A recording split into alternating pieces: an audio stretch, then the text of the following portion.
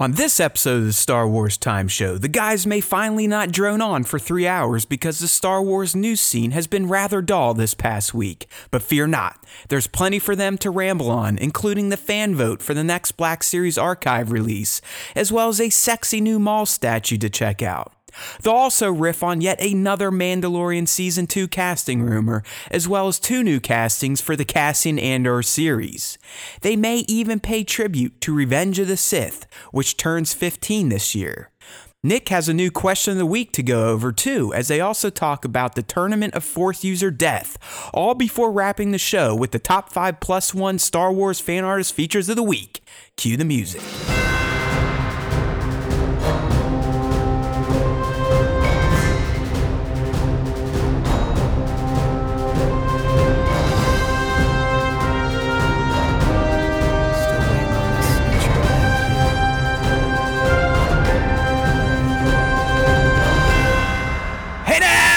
Everybody, welcome back to a brand new and live version of the Star Wars Time Show. Looks like we already got some of the assholes in the chat. We got Devin, we got Liam, we got SWTBS Wild Wing. Welcome, friends, to another edition of this live train wreck. We're here and we're ready to talk Star Wars, but as you might have heard from the sexy announcer there, or whenever you joined in, there's not a ton of news to talk about, so we've got some interesting things to dive into. We may celebrate Revenge of the Sith a little bit, because today, right now, May the 19th marks the 15th year anniversary of the ROTS. So Nick and I will kind of talk about maybe what we were doing that day. Do we remember our first screening? And do we still have some grievances or some love for the film? So, hey, Tones, what up? Welcome to episode 111 of the Star Wars Time Show. All right, man, it looks like the live stream is up and running. We're getting some warnings, but that's how we roll. We always work here with at warnings, so. Of course, yes. Nothing is ever perfect here. It looks like our bit rate is a little funky, but who cares? All right, dude, so let's just go ahead and get into our topic. We'll do all the fan stuff later on in the show. Nick's got another question for you. He's going to give you an update on the Battle of the Force User Death Pyramid that he set up. Many of you are angry at him, calling him names, but, you know, Nick, you try to explain it. Typically in sports, the best usually goes against the weakest in the first round. Exactly. So like if you watch March Madness, or if you watch any sort of bracket-based sports event, your first round is always, you're going to have 1 versus 16, you're going to have 2 versus 15. So like, yes, I get it that it sucks that, you know, people, you know, that you like are losing to these more powerful, you know, Force users or these bad matchups, but that's how it works, man. And, you know, I went through and I did the seeding myself. And I have to say that I abide by the seeding that I put out there. You know, the 5 versus 12 matchup, for all of you who are like, oh, well, the strongest one's just going to win. I'm going to give you a spoiler right now. Darth Bane was the 5 seed, Maul was the 12 seed, and Darth Bane lost pretty hard. So it's not always going to pan out to where the higher seed is going to be the victorious one. It's up to you people. It's up to the people in the chat box. It's up to the people on Instagram to vote on who they want to win. So. Vote. So yeah, I mean, vote with a lot of stuff. Don't just vote on our stupid polls. There's a lot of voting you should be doing this November too. True. So don't. But we vote for. We give you cool things to vote for, not shitty stuff like politics. But hey, everything has politics. Even Star Wars has politics. But we're not here to talk about politics today. We're here to talk about another form of voting, right, Nick? That's right. You put this out a little late last week here. And that is the Hasbro Pulse Fan Vote 2020. It's down to the final 10. You know, we're not big enough to kind of host the pre-votes to get to the final 10, right, That's Nick? Correct. Our penises are still kind of tiny in the Star Wars fan site community, but we're getting there. I actually did get asked by Star Wars Black Series, the big account, to take some pictures for him. He was trying to do something with Hondo. I think he wanted Hondo to get on this list, but I felt honored to get asked by the largest Black Series feature account on IG, but more on that later. I got some great IG stuff for you this week, my friends, courtesy of the 1-6-pack. Thank you, you drunks. We love you guys. Seriously, you've rocketed yourselves up to our favorite non-Star Wars podcast of all time. But anyways, my friend, Hasbro's asking for us to vote on its final 10 characters that is going to re-release one of them in its archive line in 2021 or something like that, right? Yeah. And amongst the 10, all these have been released before. It's not like any of these are going to be new characters. Typically, what Hasbro's been doing with this archive collection is taking some of the older Black Series figures, the ones that were released before the photoreal technology, and actually giving them faces that look like the people they're supposed to represent. Because I can tell you right now, Jyn Erso, Obi-Wan Kenobi from ROTS, I mean, they look like they're special versions of themselves.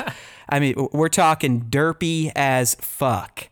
Derpy Wan Kenobi. They don't look good. So what Hasbro's saying is like, all right, we understand these look pretty bad. We have this new photoreal paint technology. Which one of these old ones do you want to, from the archives, do you want us to break out, give it some 2020, 2021 polish so you can have a figure that does not look like it had way too much to drink one night. Yeah. So I've been out there voting. You have to be a member of Hasbro Pulse to vote. You get to vote every 24 hours. What does it last through? Like the 29th, May 29th. The 29th. Yeah. So you still have like 10 days at the time of this recording, this live stream to vote. So get on there and cast your votes. And Matt, I believe you have a particular one that you have favorited that you want to win this vote. Oh yeah, and it's funny. Like I never knew the name for this figure, and it makes the figure even better. But I'm talking about Slave Leia. I mean, that's what we've always called her, Slave Leia. But what she is called, at least in the vote, is the Hutt Slayer. Yes, Hutt Slayer, Princess Leia Organa. I mean, I like that name. It is good. Yeah. Right? Like the Hutt Slayer. So, yes, I've thrown a few votes towards sexy Princess Leia because I am a creep. Let's be real. I was 3 when Return of the Jedi came out, and I've basically been popping wood over that costume ever since then, right? I mean, there's not a male Star Wars fan out there, unless they're gay, which is completely fine, that probably doesn't have a kind of whack bank memory of Princess Leia in her bikini, it is right? a pretty standard thing for all of the heterosexual male Star Wars fans. And I mean, that's, I first saw ROTS when I was, not ROTS, Return of the Jedi when I was 10, I believe, because that's when I saw all 3 of the original trilogy. So, you were probably actively masturbating at that point in time close too. to it, if not. So it's definitely a memory to keep in the back of the mind there. So the other figures that are up here, the rest of the 10, you have Qui-Gon Jinn, TPM. Obviously, there's no other Qui-Gon Jinn. He needs it too, because he was only released recently, but his face is still jacked. Yeah, jacked up. And then you have 501st Clone Trooper from ROTS. Jyn. See, those, I'll be honest, Nick, Cody and the Troopers, it's like, how much can you honestly improve upon them unless you give them different paint that's jobs? what I was going to say. It's like anything. Django the same way. I mean, even Bausch Leia. Yeah. I mean, they could improve the face underneath the mask. There's no doubt about that. But Greedo's another one. It's like, how much can you do? Yeah. Jyn Erso seems to be the one, at least on our post, that got the most, support. Because the Jyn's figure, again, it looks like vomit. I mean, it looks like Jyn went to Tatooine, went to the bar, and just sat there and drank all day and then stumbled out and took a picture. So even Django, it's another one. Outside of his bare Tamara Morrison face, how much can you really improve? So if you do belong to Hasbro Pulse, again, you can vote on these. One vote every 24 hours. You can pick a bunch of different ones. So I guess they can't say slave anymore because of PC stuff. It is what it is. She'll always be Slave Leia to me, but I do like the new Hutt Slayer title, moniker. Yeah, I think that's pretty dope. Because she gets the kill on Jabba. I mean, look. Oh yeah, I mean, like, man, she chokes his ass to death, like straight up assassin style. So she is the Hutt Slayer. But we got Greggy Boy's in here, and today is Greg's, I believe, his 40th birthday. So he's up probably about 3 a.m., 4 a.m. down there in the land down under time to join us for his birthday. So happy birthday, buddy. Greg. We love you. Don't burn your house down. Don't burn your new mask. And please don't burn your little kid. Greg right? was showing off his Boba Fett helmet to me on Facebook, and it looks nice. It looks nice. When Did he keep his pants on for this one? I think he did. I think there were pants good. in this shot. So. You'll never beat the Greg share where he literally sent us shots of naked girls wearing Star Wars helmets. Yeah, I mean, that was and they were fine looking Star Wars fans. There's no doubt about it. But I'm with you, Greg, and anyone else. I don't know why. I mean, they should release 4 of these because we've had, I think, 2 versions of the archive releases at this point in time. And every year they do 4 figures per the archive. The most recent one would have been Anakin from Revenge of the Sith. He looked horrible.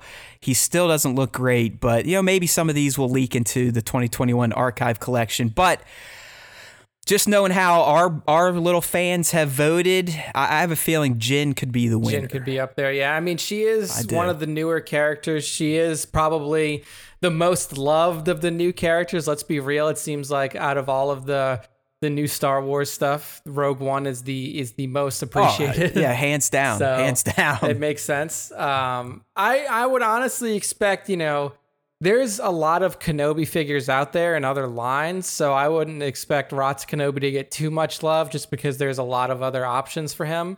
Maybe Qui-Gon. I mean, I don't know. I haven't seen. You don't see a lot of Qui-Gon Jinn out there in terms of at least what I see on our shares feeds. And stuff I would say the most recent Jyn is about 2 to 3 years old at this point, and he looks goofy. I mean, it's just a figure now. I mean, they released TPM Obi-Wan, I think, last year. Looks great. But if you pair him with the Qui-Gon, you're like, okay, what the hell happened to Qui-Gon's face? Did he get a fight with a Jawa or something, or what? Why does Obi-Wan look sober and Qui-Gon looks, again, like he had a crazy bender on some blue milk? You never know. But, hey, we're getting there. You can vote. I have a feeling the pervs like myself may reign supreme with the Hutt Slayer. Yeah. You never know. That's why you got to vote. So get out there and vote on your Hasbro Pulse Fan Vote 2020. Of course, we would not provide the link. We have the link for you to vote. You can follow the link at the bottom of the post. So there we go. All right. Well, Nick, I was kind of proud of Nick this week. He dug up a new toy post all by himself. Yeah. Again, he is not the collector here. So he's just kind of getting in. We've all kind of started to infect him with the collecting bug because he's the one that came across this new Mythos Maul from Sideshow. I guess they're still calling him Darth Maul. They are, yep. And it is their Mythos line, but unfortunately, it is not a figure. It does look like a statue, but a very, very menacing and, dare I say, pretty statue. Because I love this guy now, right? Mm-hmm. We've already decided that Matt has moved Maul to his second favorite Star Wars character of all time list. And this statue definitely honors some of those reasons why I put him up. Oh yeah, I mean you get to see Maul at his most fierce, and Sideshow even went the extra mile, gave you an extra head sculpt that looks even more crazy with the long Zabraki horns on his head. Like the look on look on his face is crazy, and he's even whipping his robot legs that he picked up in Clone Wars.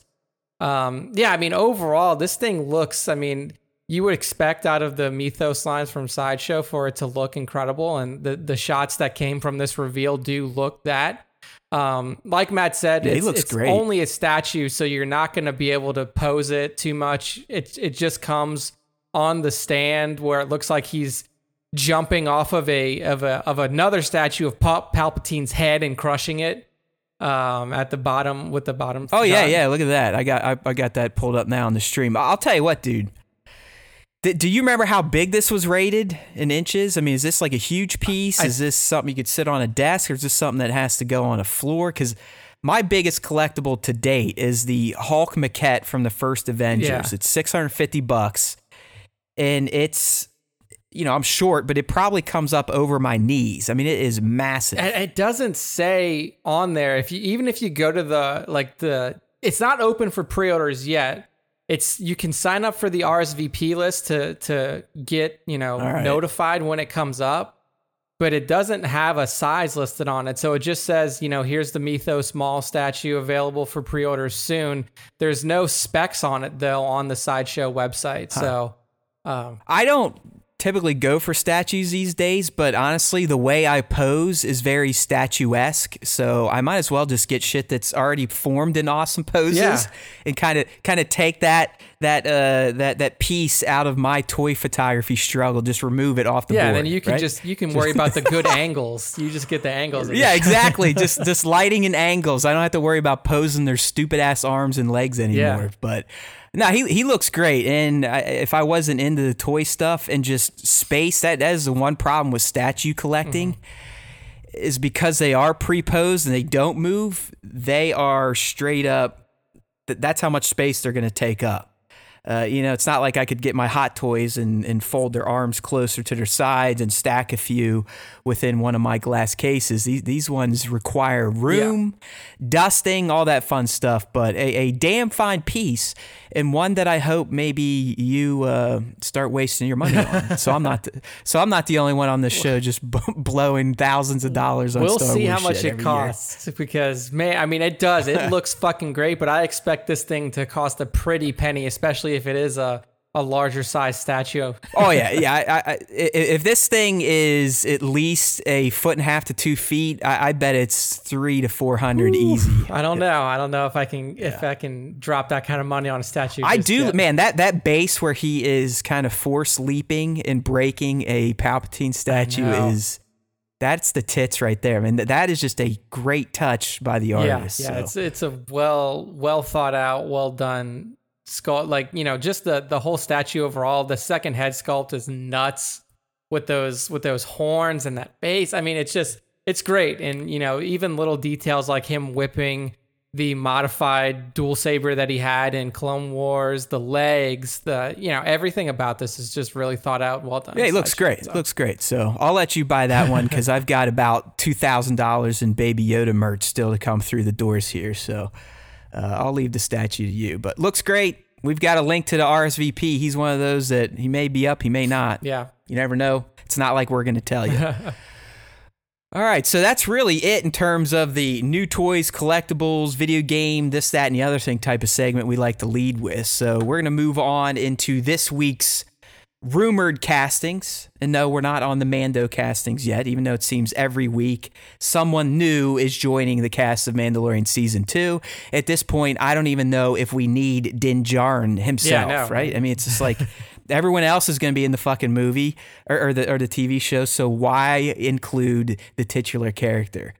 Before we get to Mando, Nick, this may be a no shit Sherlock. This is one of those where it comes from, I think, Bespin Bulletin. They've had some acclaim on IG. Yep.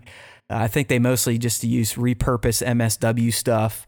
But now that MSW has been banned from Reddit for being a pedophile creep or whatever, it looks like Bespin Bulletin has kind of filled that black hole over there. But they're kind of throwing out some things here. And this, again, it's like, why don't you and I just start doing this? And maybe we could be the next Nick and Matt Outlaw, two assholes that like somehow get credit for just throwing out shit and hoping it sticks.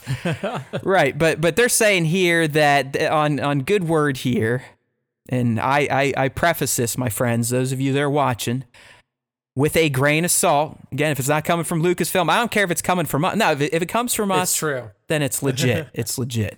Anywhere else, you always got to be a little suspicious. But Bespin Bulletin's claiming here that Jimmy Smits and Alistair Petrie, however you want to say it, who played Bail and General Draven respectively in Rogue One, will be joining the Cassian Andor series on Disney Plus, reprising the roles. And it's kind of like, well, yeah, that makes complete sense.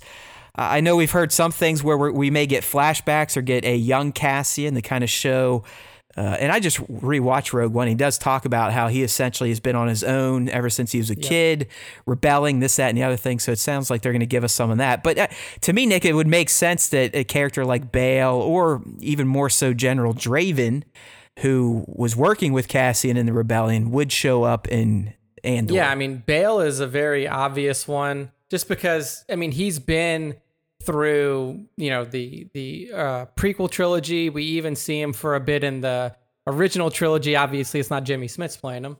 And then we see him in Rogue One again. Like, he makes that cameo in Rogue One, so we know he's around during the timeline. We know that he plays an integral part of the rebellion, in the formation of the rebellion in general. So him being there is a no-brainer. Jimmy Smits isn't, I'm not like, he's a great actor, but he isn't, actively doing too much. I know that he was in Law and Order at some point. But he just, I mean, it was before, I don't know if it was right before the lockdown, but he did drop another kind of law-ish show with a female actress. So who knows? NYPD Blue was the one that he was big in, but yeah, like he's, How to Get Away with Murder. He's in that show. And then Bluff City Law. He's in that one too. I mean, he was in Sons of Anarchy. I love Jimmy Smits. I mean, I'm all about it. So I mean, like I mean, honestly, he was one of the better actors in the prequels. If you think about it, I mean, the few scenes he got, I mean, he brought that very kingly, if you will, kind of mantra to the role of Bail Organa. Yeah, so. I mean, like even at the end when he kind of lands at the Jedi Temple and he sees the purge going on, sees the youngling, sees George Lucas's kid get cut down. I was gonna say, you got to get George's kid Jet in there and get his straight up cameo as I think Jet the Jedi or something crazy like that. If they just kept his name. But yeah, that is another. Just it's you look at that scene, you just go, okay. Yeah. But yeah, it makes sense. That kid was fighting a green screen for sure. Yeah, it's like okay, yeah. I mean, I think the general role probably makes. I'm almost gonna say that's like a slam dunk casting because Mon Mothma's in it. This guy was clearly one of the top generals in the rebellion during Rogue One. So you would think that if we're gonna see Cassian's time with the rebellion earlier than what we got with Rogue One, these two would probably be crossing paths. Or he was the one giving Cassian missions, right? He was the one telling Cassian, kind of on the down low, hey, take out Galen if you can. Yeah, exactly. He put this, that, and the other thing. So bounty put the hit out on Galen's head when they were going to, check out that Imperial installation. So, I mean, these castings make complete and total sense.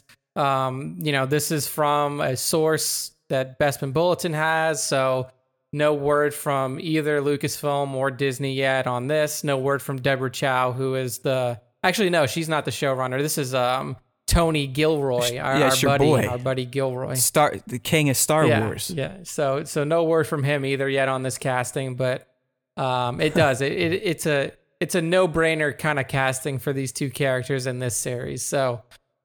They went the Peanut Gallery. They want to see Dantooine and Cassian. Like they want to go to the Dantooine base. So, I mean that would kind of fit in because Leia does mention that was an older base. And we did. I don't know. Like I know there's probably not many Resistance fans in here, but in the last season of Resistance, we got a great Easter egg of the Dantooine base, this, that, and the other thing. So.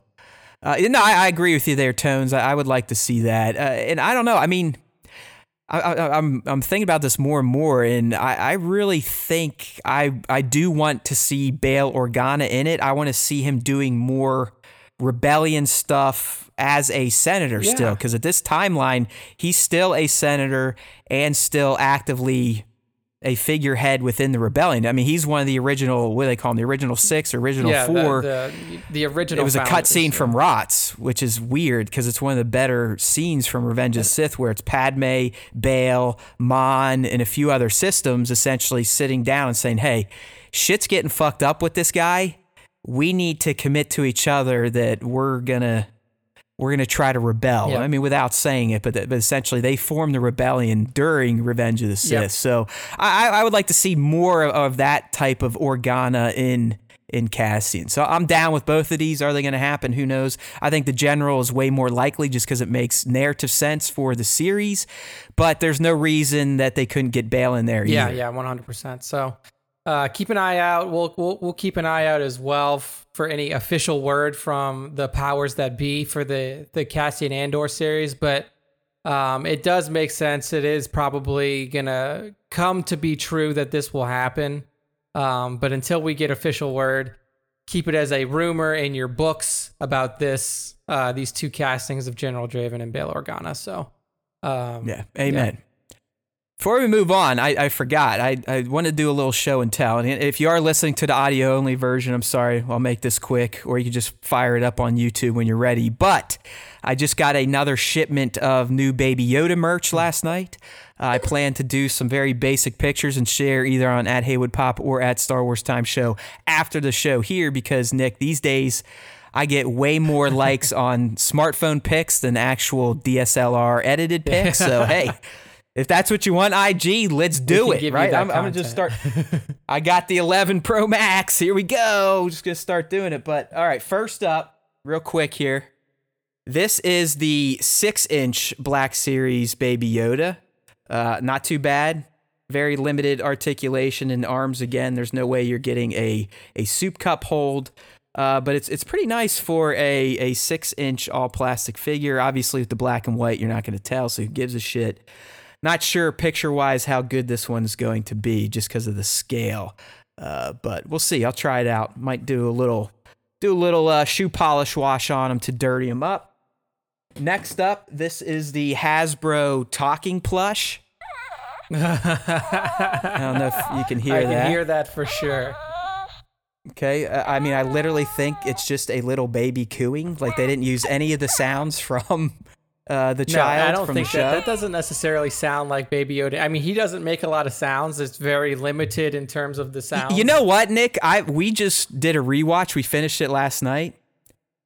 If you just focus on the baby, that fucker makes a lot more noises than we thought the first time through. The only time that I can really remember him making noise is, like, obviously he's making noise during the run through with IG-11 on the speeder. He makes some noises when he's in the bag in episode 8 as well. I'm telling you, just pay attention to the little guy. Even when he might not even be the focus of a scene, he's probably reacting with some sort of ooh, like that. It's kind of odd. So this thing here, the Hasbro guy, it's little. Like, it's much smaller than the other plush, and it talks, and the eyes are painted. They're not that glossy glass like the other ones. So my recommendation here, if you got like a really, really little kid, like a baby, and they like squeezing stuff, or a dog that likes to chew on shit that makes noises. Perfect dog toy, then. Maybe go with that one. The 6-inch Black Series, I don't know. I mean, I think it's just going to be a nice display piece over photography, but I do think he will take a nice shot. The only other deal I got, and Nick, I'm going to go ahead and tell you to cancel these if you still have them on pre-order, but I got the other two set of they're like these Hasbro chibi style child figures. Some pictures of those, and you were like, "I'm glad I only ordered one set." Well, apparently I ordered 2 sets because these came in, and I don't know, they look cute. I think I'm gonna end up giving them to my 4-year-old daughter just because. Yeah, it's more appropriate for the children in the chat. Exactly. You know? Exactly. So if you have any kids, maybe those are the figures that you go with for them. My cat. Oh, what? Baron, you didn't believe us on MSW being a creep bag? Yeah, he is. There you go. He is legitimately. It's all documented. I mean, there's like in any Star Wars fandom circle, he's essentially been blackballed the last time I looked. So. He's dead to most of the Star Wars crew. I mean, be careful who you follow out there. You know, I'm only slightly creepy. Nick's even less creepier than me. I just do weird shit like sit around with my thumb up my butt and then smell it. Yeah, so. we're not creepy to other people, but apparently he was MSW himself was wow. Did some weird shit on IG. Moral of the story is, my friends, don't use fucking social media if you are a bozo. Yeah. Also, if you're even remotely in the public eye, like, just don't do anything. Just fucking stay off of it. I mean, I'm an asshole for live streaming myself working in a public type of job that I do. I mean, luckily I haven't said anything too fucking dumb yet. It's only a matter of time until your students dig up something that you said in the past, and then they're like, I know. Get him out of here. Look at him. He said he sticks his thumb up his ass and smells it. That's not appropriate of a college professor, but... Oh, what up? Work More or Less joined the room. What up, Jason? How's it going, buddy? Sure. We're just talking about sticking thumbs up butts and smelling it. You never know what you're going to get on the Star Wars what an Time interesting show. time to join. But Yeah, he did a live stream, I think last week on IG with Switpix. okay. And they're asking for questions, and I said, "Do you guys like the Star Wars Time show?" And they were like, I "No, can't help it, my we're not friends. gonna I answer am SWTS all the time at this point in time. I mean, I am 100% Star Wars Time show. I've given up on Haywood Pop. That account is dead. That's going nowhere. I've slowed posting down so much. I don't even know if I can call myself a toy photographer at this point in time. Maybe you do need just like a break though, because it's been breaking. It's been your nice, mental dude. Pretty hard. Yeah. Like you're. It's been nice. It's been nice. I mean, there was a clip. I was doing 2 shots a day. Oof. 2 shots a day. I mean, I think I've posted something like 3,000 to 4,000 shots on Haywood Pop. Yeah. And it just like, it's slow. It did great at the end of 2019, awesome beginning of 2020, and then I am just in the IG jail of all jails at this point in time. So I think it's like who it cares? may be like a time thing. It's like you get 4 or 5 months or 3-4 months of good stuff, then you get 5 months of Right. nothing, and then you get it kind of comes and goes. Like it can't keep. But it's you. like I said, these days, and this comes from my talk with Dagobah Days or Customs. I've just thrown up some smartphone pics of new toys, and they're doing like 500 likes. Hey, I mean, if that's what people like, want hey, to see, fuck if it. that's the content, I know. that they. It's hilarious, but I was justified by the almighty Tom, Saint Tom is what I'm going to call him now, Iavuatu. And don't worry, I'll be playing that because what they said about the show and my photography on the 1/6-pack, it made my day, gave me some juice to keep doing this dumb shit. Because as we've said in the past, we're not here to get rich. We're here to know that other Star Wars assholes think that our Star Wars knowledge and the way we deliver it is entertaining, informative, and something that they're willing to waste their life on. That's it. All we want That's all to I know need is know. that we make your day a little bit better. And hey, maybe you learned something too listening to us. We're not complete buffoons over here. We actually have some Star Wars knowledge. Don't worry. I've got the testimony recorded. I mean, I almost feel like we should use the 1/6-pack's praising of the show as our new bumper and the close. Like we just play it twice per episode. Yeah, no, just to give us some legitimacy, Like the music sounds cool, yes, but if we have legitimate people out there saying that we're not idiots, then that also helps our credibility. And we all love them. And we're talking about Trevor, 1/6 shooter. We're talking about Tom, Iavuatu, and then TJ Capes and Rifles. You could tell, I don't think TJ was quite indoctrinated to the SWTS like those two. He was just like looking around. Yeah, he's like, oh, whatever. He's like, what the fuck are these idiots talking about? Yeah. All right. But okay, there's your tease for that. It's coming up. I had to save the segment. We will listen to it as a family. As I'm seeing the comments in here, it's turned into a Matt self-help group. Yeah. There you go. Yeah, they're all like, don't worry, man. Just take a break. You'll come back stronger than ever. I'm surprised there's been no comments about my little cat here. I don't know if you can see her on the feed though, but she's just sitting on the desk. I saw some tails waggling, but the way I have it cropped, we can't see her. And I'm glad that, we haven't talked about this yet, but over the past week, my family had 2 stray, somewhat older kittens adopt us. Yes, they adopted us. They just showed up in our backyard. I'm a sucker for little animals. I like animals more than people. So much so that I was like, you know what? I can't consciously let these things sit outside and die. I can't call them up to get scooped up and killed in a shelter. So my little girl convinced me to let's bring him in the house. You have 2 here we go. foundlings. Your clan has now increased. Yes, that's right. We are now a clan of 5. Yes, there you go. And my mission is to find a space wizard for these 2 asshole cats that showed up. They were going to be Luke and Leia, but that didn't last. It's Leia and Stripes. Leia and Stripes. So. I wanted, like, my one buddy, he's like, oh, dude, you should have done Mando and Baby Yoda or Rey and Kylo. I was like, yeah, they all sound fantastic, but... You have a child. These are my kids' cats. My cat Pete died in October. I'm still not over that. I'm never going to invest emotions into an animal like I did with that guy. So I just move it on to the kids. So they're her cats. Hopefully they don't come running through here because they get pretty amped up when they start chasing each other. All right, man, that was a money Tangent. Star Wars time show tangent. Like that's our bread and butter right there. So let's kind of skip on over to our other news story, and we actually got some more juice to add to this right before we went live. And I think we posted this a day or two ago because that's how we roll. You know, we're doing this shit on the fucking weekends. You know what I'm talking about? So we've got more casting news. And again, nothing is official, even though all these sites are calling it exclusive and this and that and the other thing. But the latest actor, at least, we don't know character, or do we? Maybe. Question mark. Maybe ever hear of a guy named Cobb Vanth? But the latest actor that is now being tagged to joining The Mandalorian Season 2 is none other than Timothy Olyphant. I didn't really know who he was until I saw the picture. I have seen this guy before. He's been around. Justified, Deadwood. I think his most recent thing is on Netflix, right? Yeah.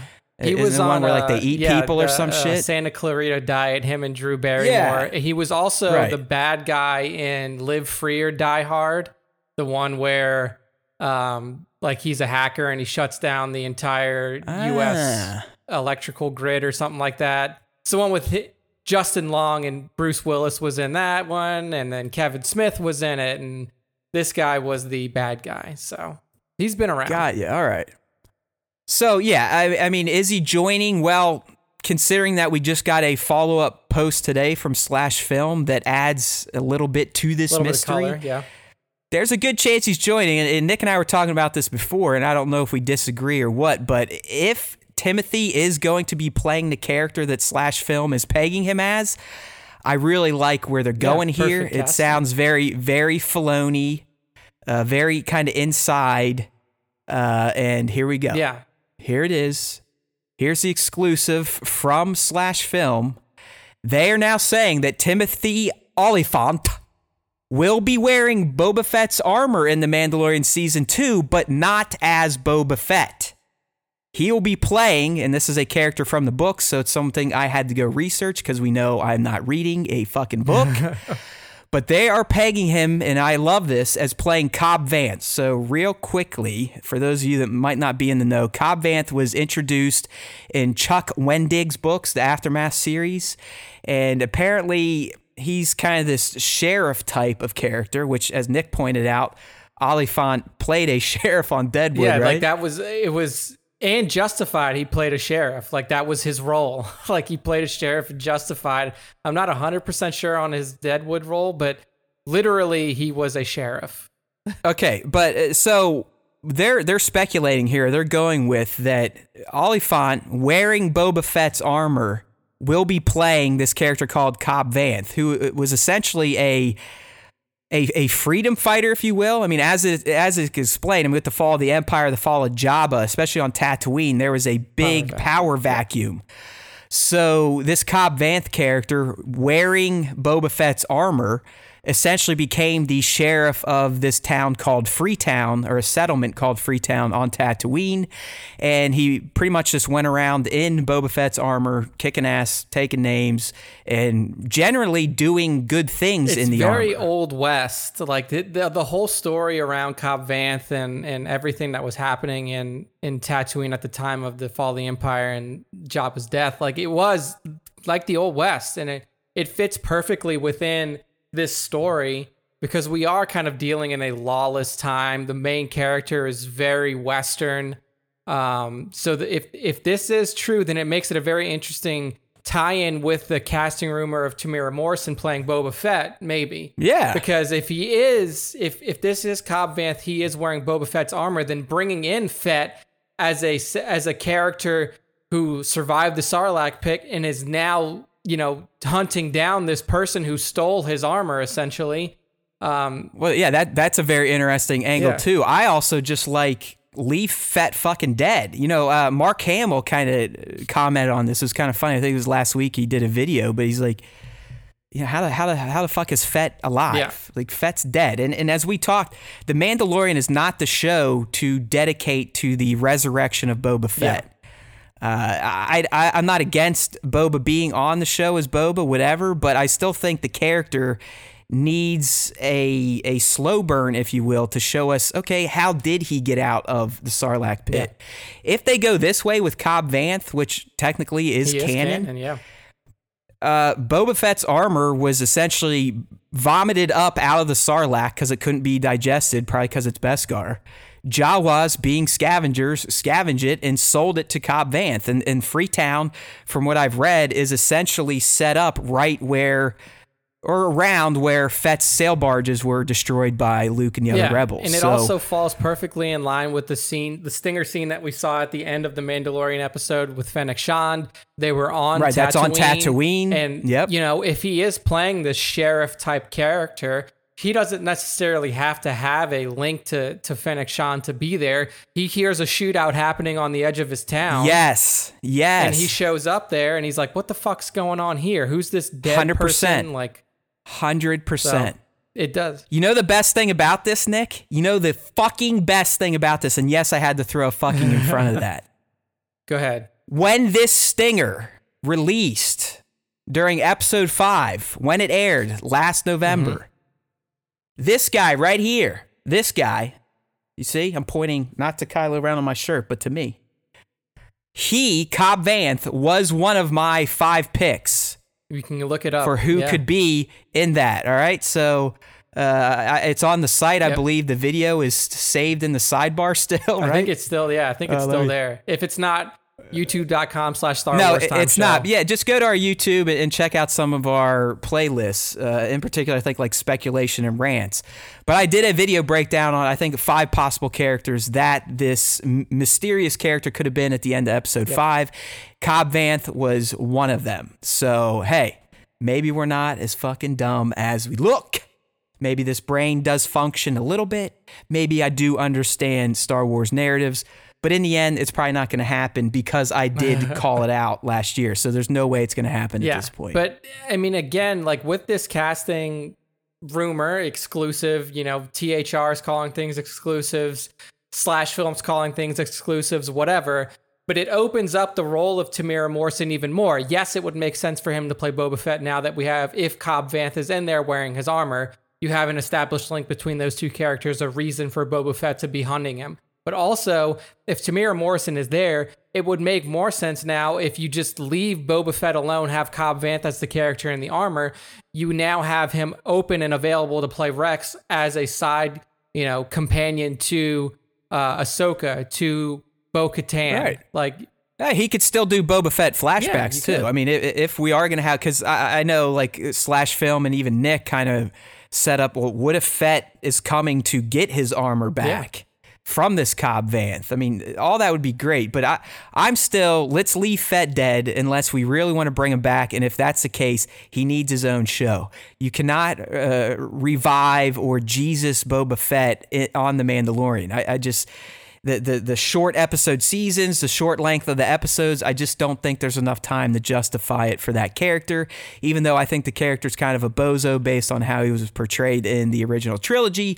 But as many people have expressed, both our fans and Star Wars fans in general, Boba Fett clearly has a strong following. So if you're going to bring him back, don't do it chintzy. Give him a proper resurrection. Agreed. So I would much prefer this. Yeah, let's see the Fett armor because I think that'd be a fuck yeah moment. But let's not make it Fett. The Cobb Vanth angle, I'm fucking digging big time. I hope. I could just already tell that people who don't hear about this prior to it happening, they see that Fett armor, they're like, fucking Boba Fett's back. And then they take off the helmet and it's not him and they're going to fucking lose it. Riot! Let's burn this fucker down! They're going to go nuts. We hate Kathleen Kennedy. Oh, yeah, dude. She hates Mandalorians. I don't know if Papa's in the chat, but Papa will fucking burn his house down because he fucking loves Boba Fett. And if they fucking have Cobb Vanth in there whipping that Fett armor and it's not him and Boba Fett's not even in the show, Papa may literally he may fly to fucking Dave Filoni's house. He's going to pop an aneurysm. So I don't know. I'm going with now. I would really prefer the Cobb Vanth angle. I think it adds another layer. It's more that Filoni, Favreau, we're picking from all sorts of Star Wars mediums to create our new lore. So that's what I'm going with. It makes sense. It does. So I'm all for it. Baron Black Series saying, bring him back just so he can fall in the pit again. That's fine, because that would be movie Boba Fett. That would be canon Boba Fett. Canon Boba Fett is a fucking clown, people. Yeah, he's got a dope ass ship, but he never really lived up to that huge reputation that he had, and what's that, Nick? What the hell's his name? It's like it's a very famous music you play during a comedy routine. I think the guy's name was like Benny something. Hill. Benny Hill. That music should be playing during Return of the Jedi when Boba Fett leaps off to go fight Luke and Han. Like that's what that scene looks like to me. It is, dude. It's just like. Dude, he has such a... Right here, it's like, oh, hey, he just popped his rocket, and there he goes. It's like it's a fucking comedy routine. It's like he had such a badass entrance because like, oh my god, this guy's got a fucking jetpack. He just lands on the ship, and then literally they just fucking loses his gun. Like his gun gets chopped in half boom, immediately. He's gone. And then he gets killed because a blind guy accidentally activates his jetpack. Yeah, you would figure like, okay, for the most notorious bounty hunter in the galaxy, you could last more than 13 seconds versus a distracted Jedi and a blind guy. Like that's Boba Fett. That's what we got. I mean, and look, I am all for giving him a comeback just like they did in Legends and allowing him to build his reputation back up. But I mean, I agree with Matt. I don't know if Mando is the right time to do it. Like you bring him back in his own series, and I think that's the way to go. But what do I know? We're just convince me he is the biggest badass bounty hunter in the world. Like, convince me. Okay, don't tell me to go read the old Legend comics and this, that, and the other thing. I'm reading the new Bounty Hunter comics, and yeah, he does seem like more of a badass, but those are comics. I've always framed this within the original trilogy. Boba Fett should be called Bozo Fett. And then look, you could even bring back Daniel Logan. If you're going to do like a young Boba or like a proper aged Boba film or TV series or something like that, bring back Daniel Logan. Daniel Logan's 32 years old. He's the perfect age to play a Boba Fett at that time period. Just let him come back and play the character again. I mean... And that's, I think you're right. I would like to see just at the tail end, the Clone Wars, or a year or two into the Rise of the Empire, Boba Fett. You know what I mean? And I mean, and look at this shit. Like, you can tell that his career, again, was affected by Star Wars. I mean, he didn't have a huge career leading up to it, but playing young Boba Fett after that, he really didn't do too much, up to the point to where Sharknado 4 comes out in 2016. Logan. He plays a character called Captain Fett. Like, oh no is correct. That is the right response. Man, those prequels were not kind to a few of the younger actors. They were not, dude. It's just like George. Man, him and Hayden should you team up and do some sort of revenge movie. George did not know how to coach like actors, and it really fucked over some of the people who were young in their careers and probably needed like somebody to say like, here, this is the performance that I want from you. But yeah, dude, it's fucking not great for his career at this moment. He's got some other things in production, post-production now, but definitely not. It's like, I wonder, there's no way he got enough money from doing the movie. God, no. I'm assuming he probably gets most of his living by doing the con circuit. The cons, I mean, like he probably hits the con circuit. He's from New Zealand, so he's probably Australia, New Zealand. He probably hangs out with Greg a lot. Greg probably knows him personally. And then he hits the cons whenever they go around. So yeah, because some of these guys, I don't know what he would draw. I mean, I guess he is Boba Fett. He's baby Boba. I mean, some of these guys, like some of the Star Trek guys, like Takei or Shatner, I mean, they command like a $10,000 to $15,000 appearance fee, and then they'll make that just they'll charge $50 to $100 just for a signature. I mean, like he's probably getting $2,000 to show, $50,000 or $50 per signature, if that, $30 maybe. I mean, he did do the voice too. He was the voice of Boba Fett in Clone Wars. Okay, well, at least he got some of that. So I mean, they do get residuals, but I assume they're starting to tail off at this point in time. But you never know. Like I said, my stunt guy buddy, I think last year alone, and he's done TV work, which is great because TV goes into reruns essentially, and that's syndication reruns. I think he said he did 120 to 150,000 just on residuals for shit that he did years ago. Christ, dude, what the fuck did we do with our lives? Why am I not a stunt? Here's the best, just one day on set for a stunt man, if they just show up, is about $1,000, and they don't even have to do anything, like just showing up.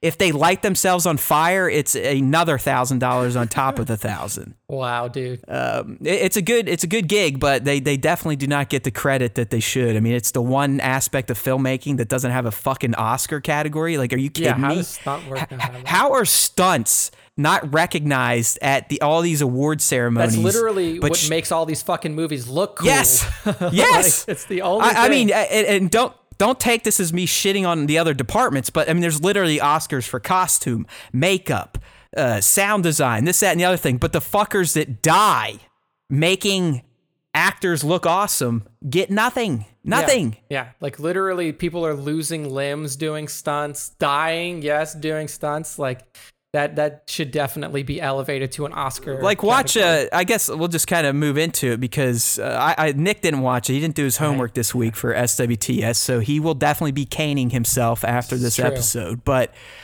those of you who have watched episode 3 of Disney Gallery Mandalorian, it's all about characters.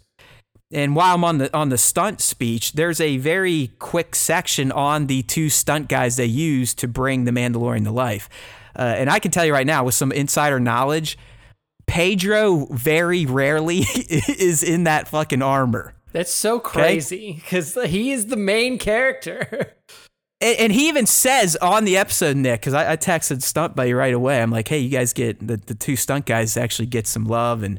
But even Pedro straight up says, he's like, yeah, I basically would watch them and then base my performance on what they did. I mean, like for a character like that, you can do, because you never see his fucking head until the end of the show. And then all you ever hear is his voice. I mean, I'm sure, like, did he even play Mando when he's just like walking around on the ship? Very, very rarely. I think the ship scenes, I believe, are mostly Pedro, but any outdoor walking around type of stuff probably isn't. That's the easiest fucking job ever. Because all he's got to do is just sit there, look at these guys, be awesome in the Mando suit, and then just talk. Yeah. And they make him look badass because the way they explained it, they have one guy is kind of the gun expert, so any gun heavy action is probably that guy. The other guy who we may or may not get on the Star Wars Time show, there's a little tease for you. There we go. Latif. They describe him as kind of the ninja do-all. Like he's the one doing the flips. If you remember from episode 6 where he's sliding on the ground through robots' legs, taking out those prison droids, all that type of stuff's probably going to be Latif. So give stunt guys some credit, and gals. Give them some money, because I can tell you Pedro's making a lot more than those 2 dudes. Just literally probably sitting in an ADR booth, watch what they did and say, I think they're over there.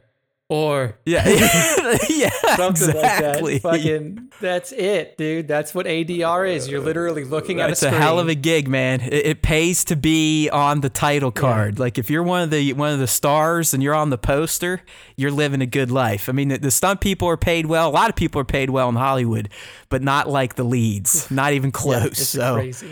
But Nick, speaking on this behind the scenes thing for Mandalorian, hopefully everyone is still watching it. I mean, I don't think you're really going to get spoilers from behind the scenes, but just in case, here we go. I did take some notes. Nick hasn't watched it, so we're not going to spend a ton of time on this, but episode 3 focused on the characters. And some of the things I picked up that I thought were interesting were the fact that, Carl Weathers really seems to be a much more focused and professional actor than I envisioned. I guess I kind of always thought of him as his Predator character, or as Apollo, kind of brash and hype and in your face.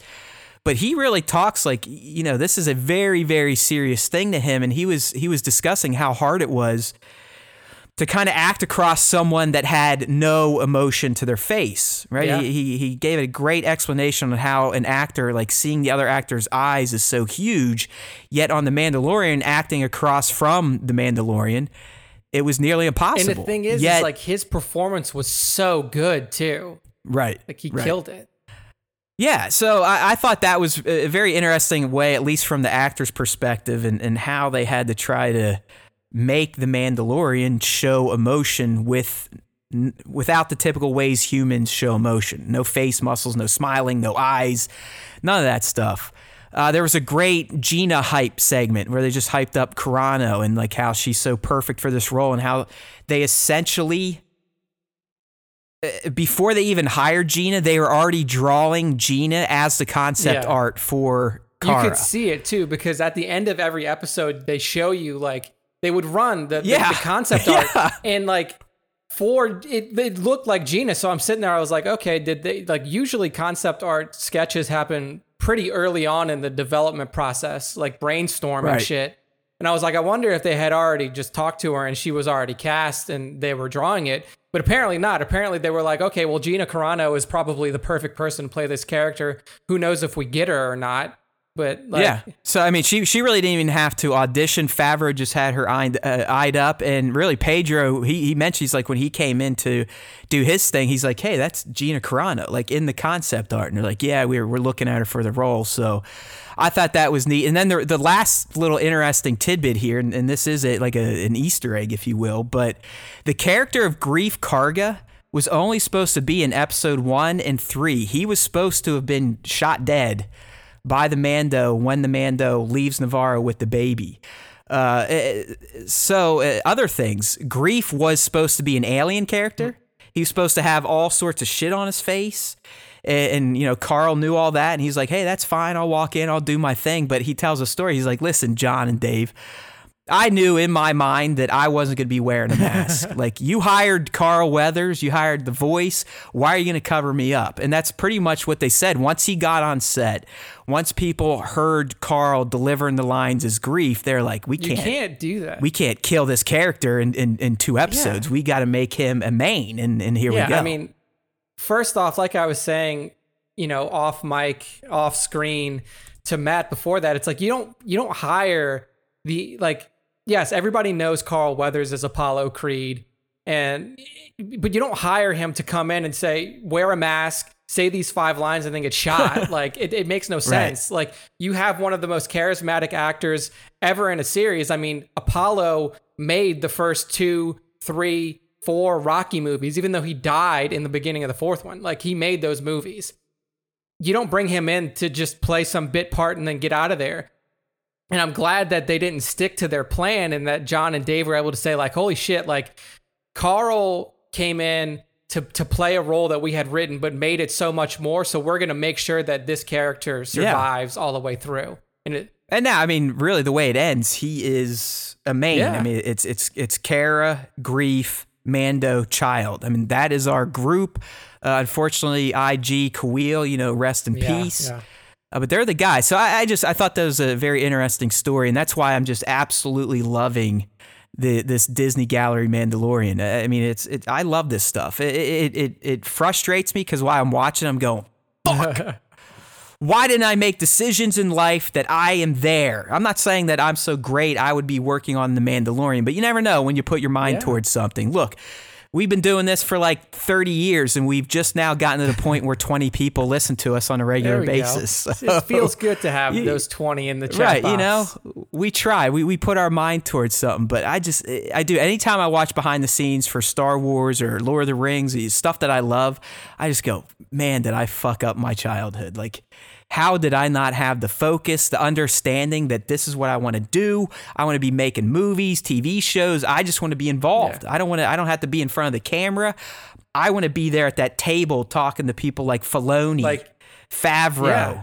Like, come on. Even now, I'm like, because Austin has a lot of film programs. Like, if you live in Texas and you follow the, you know, if you follow the movie scene, like, Austin is a big movie city. Well, yeah, you guys get SXSW. I mean, that's not by coincidence. It's down there for a reason. And like, even now, I'm like, man, maybe I should just start taking like film classes and like at night, or like, just doing some things, because it is something that I wanted. Like, I enjoy doing, like Matt said, like I enjoy it. I would love to work in it in some capacity. And like the film classes aren't really that expensive. So I'm like, maybe I just take a film class one every year or something like that, just to like, check that box. Well, you may not want to do it now because Hollywood is essentially dead right now. because of the lockdown. But if my buddy ever gets back to work and I can kind of get used to maybe not having as much cash to blow on Star Wars Barbies, I may start taking my summers and just going to whatever projects he is on. Just be like, hey, set me on and just fire. trying to get in. Just trying to get in by latching on. Like, I'll sit there and hold fire gel. I don't give a shit. Let me do something. It still kills me that this motherfucker decided to have a kid at a point in life where he had to turn down working on Star Wars. I know, it was he's like, it's unbelievable. Why wouldn't like you plan your child around that? Come on, dude. Like, keep your penis in your pants when it comes to working on Star Wars. What the fuck, man? There is a reason this guy left Columbus, Ohio to go to California over 15 years ago. There was a reason. It was because of Star Wars, and just, he's like me, grew up loving Star Wars action. He was into all that shit. So like working on Star Wars would have been a major life goal for him. And he got the call to work on Mando S2 the week his baby was supposed to be due. So he couldn't leave. Fucking ridiculous. And I think I'm more disappointed than he is, because he got a baby out of the deal. So I'm sure he's like, okay, I guess that's okay. We didn't get shit. But it's like, I could have had literally one of my best friends working on a Star Wars project, feeding me everything directly. It's not meant to be. And now I just have to hear about secondhand stuff from him talking to Lateef and the stunt people that actually went out and worked on season 2. So. Granted, he did get to play Thanos. This guy has done a lot of shit. Oh yeah, yeah. He did some Thanos green screen. I believe he was Korg in Endgame. Like when you see Korg running across the battlefield, that's my buddy. He played Punisher as well too. His Punisher stunt double. Yeah, he's Punisher stunt double, and he was actually the full on stunt coordinator for Punisher season 2. So like the gym scene. Any of those demented fight scenes, that my buddy cooked them all up. He's a crazy motherfucker. We don't want to plug him too much because he fucking all he does is shit on anything I do. So let's not get his ego too high. It's not like he'll ever listen anyways. But I have guilted him on to agreeing to come on this show at some point in time. So it's we'll see. only once he does something cool like Star Wars. Who gives a fuck about Thanos in Endgame? Fuck Marvel. That's for our buddy Greggy boy. That's Avengers. If we ever get to the Marvel time show, we'll speak to him. So we'll see. Right. And there could be. Trust me, Nick and I, we geek out on a lot of pop culture stuff. I didn't start a site and call myself the Entertainment Buddha for fun. I am a student of pop culture. I could sit here and talk about anything, not just Star Wars. You say go on, Lord of the Rings, video games, whatever, and I'll just be like, blah, blah, blah, blah, blah, blah, blah, blah. We'll go on it. And same for me. Both Matt and I have movie passes that will now not include Universal films, so that's one thing that we can't do, is we can't talk about fucking Universal movies That's anymore. right. Well, you see that Amazon, buy I don't AMC, know how... AMC, it's like, that's fine, just don't fuck up the program, right? Don't screw anything up. If don't take away my A-list. If I ever feel like going back to the theater, is the greatest thing ever. What they'll do is they'll have a AMC Prime for Amazon Prime members, where it'll be like an A-list version, except you'll just get like something cheaper. It'll be all janky. Yeah, it's like, you get 4 movies a month, or so. It'll be a limited version of A-list. So. All right, so that's kind of our Mando talk for today. Get on those behind the scenes. They're well worth it. You get tons of insights, not just in... honestly, I know this is making of the show. You pretty much don't get any making of the show. You just get insights into the people that worked on the show, why they love the show, why they love Star Wars, and why we all love Star Wars. So that's why it's fantastic. Yeah. Plus, you never know, you could get another, essentially, scripture delivered to you from Filoni himself. So highly recommend there. All right, Nick, before we're moving right along, I do not think this is going to be a 3-hour show. Thank God. I mean, like, I'm not going to make it through the show without taking a leak. That just seems to be the way things go these days when we do them earlier, right after my workouts. But you'll know when I leave to take a piss because my fat face just disappears. He'll be gone. But before we get into all of our fan stuff, and we really have kind of taken it upon ourselves in the lockdown to include fans more than we used to. And I think it's working out. I mean, we're getting great interactions on IG, nothing anywhere else. Oh, by the way, people, out of you 5,000 followers on Instagram, could you take the 2 seconds and like us on Twitter just so it doesn't look so embarrassing over there? Our Twitter, we put up content, we put our articles out there, we put our... any type of written content goes up on Twitter. We don't do like the polls or a lot of the interactions that we do typically on Instagram, but it's not dead. Like, we do put stuff up there, and it helps us. If you guys like that, it helps us. If for some reason an advertiser is interested, or it's more like, it's not us like, oh, we only have 60 followers, we're losers. We know we're losers. Okay. We need to trick the people that can get us opportunities into thinking that we're bigger than we are. Because we can't really show them our download stats, which, by the way, Nick, we got to clap it out for the group of assholes. Have been great this month. May is a record month already. We've got many more days to go, so thank you for that. I mean, something has exploded essentially since episode 108. I mean, episode 108 is getting downloaded like 600 to 700 times a week right now. I'm starting to worry that maybe I did say something really fucked up. I know, right? You're just waiting. And people are like spreading it around. They're downloading it and they're holding on to it. And they're like, these guys are like, they're like 5,000, 6,000 followers. Right. When they hit 10,000, we're throwing this back out and we're going to shut them down. I was just like, man, you got to be kidding me. It's just, what did we say in episode 108? I believe that's the first, was that... We weren't even live. I think that's the first time we used a new right. We used a new graphic, but we weren't live. So whatever it is, the listenership is going up, the downloads, the listens, all that's going up. So we do love you all for that. And it looks like Work More or Less, Baron's Black series, and our buddy Agosto, right? Was that the right way? Agosto gave us some follows on Twitter. So yeah, same thing with YouTube, Facebook, all that stuff. Again, I hate doing it, but to show people in the industries that we aren't just a bunch of dopes, we got to have those numbers. Yeah. So I mean, that's why there's no handouts, no donations. Just follow us, spread it like the virus, but the good virus. Star Wars Time 19. Yes. All right. So before we get into the fan stuff, we got. I just wanted to pay a little tribute to a movie that I've really kind of come around on, really in the past 2 weeks, mostly because of the Clone Wars. And that's Revenge of the Sith. Yes. All right. So if you're a long-time listener to Star Wars Time Show, you probably think I have I hate Revenge of the Sith tattoo on my back. I've said some pretty nasty things about it, and some of them I still do believe hold true. But thanks to the Clone Wars and what Filoni did there, and just really for the character of Anakin in general, my last screening of ROTS was the best I've ever had. Anakin's turn just felt like it made a little more sense to me. I saw little things. It was like, okay, I could get into that. So why are we talking about ROTS today? Well, on this day in history, 2005, May 19th, is when Revenge of the Sith hit theaters. So we just wanted to, kind of commemorate it now that we don't completely, or I don't completely hate it. Nick's always kind of dug it. He gets scared sometimes to tell me that he likes the prequels because he's worried I'm going to reach through there and slit his throat. I mean, I will say that. That was neat.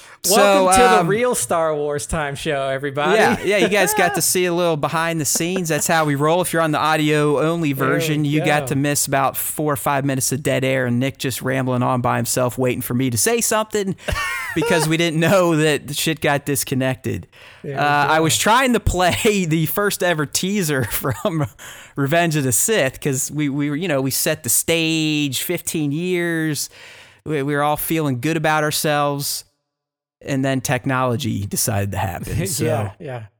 I'm just not even going to play these stupid ass trailers right now. Nope, don't play the teaser. People can go look it up on their own on YouTube.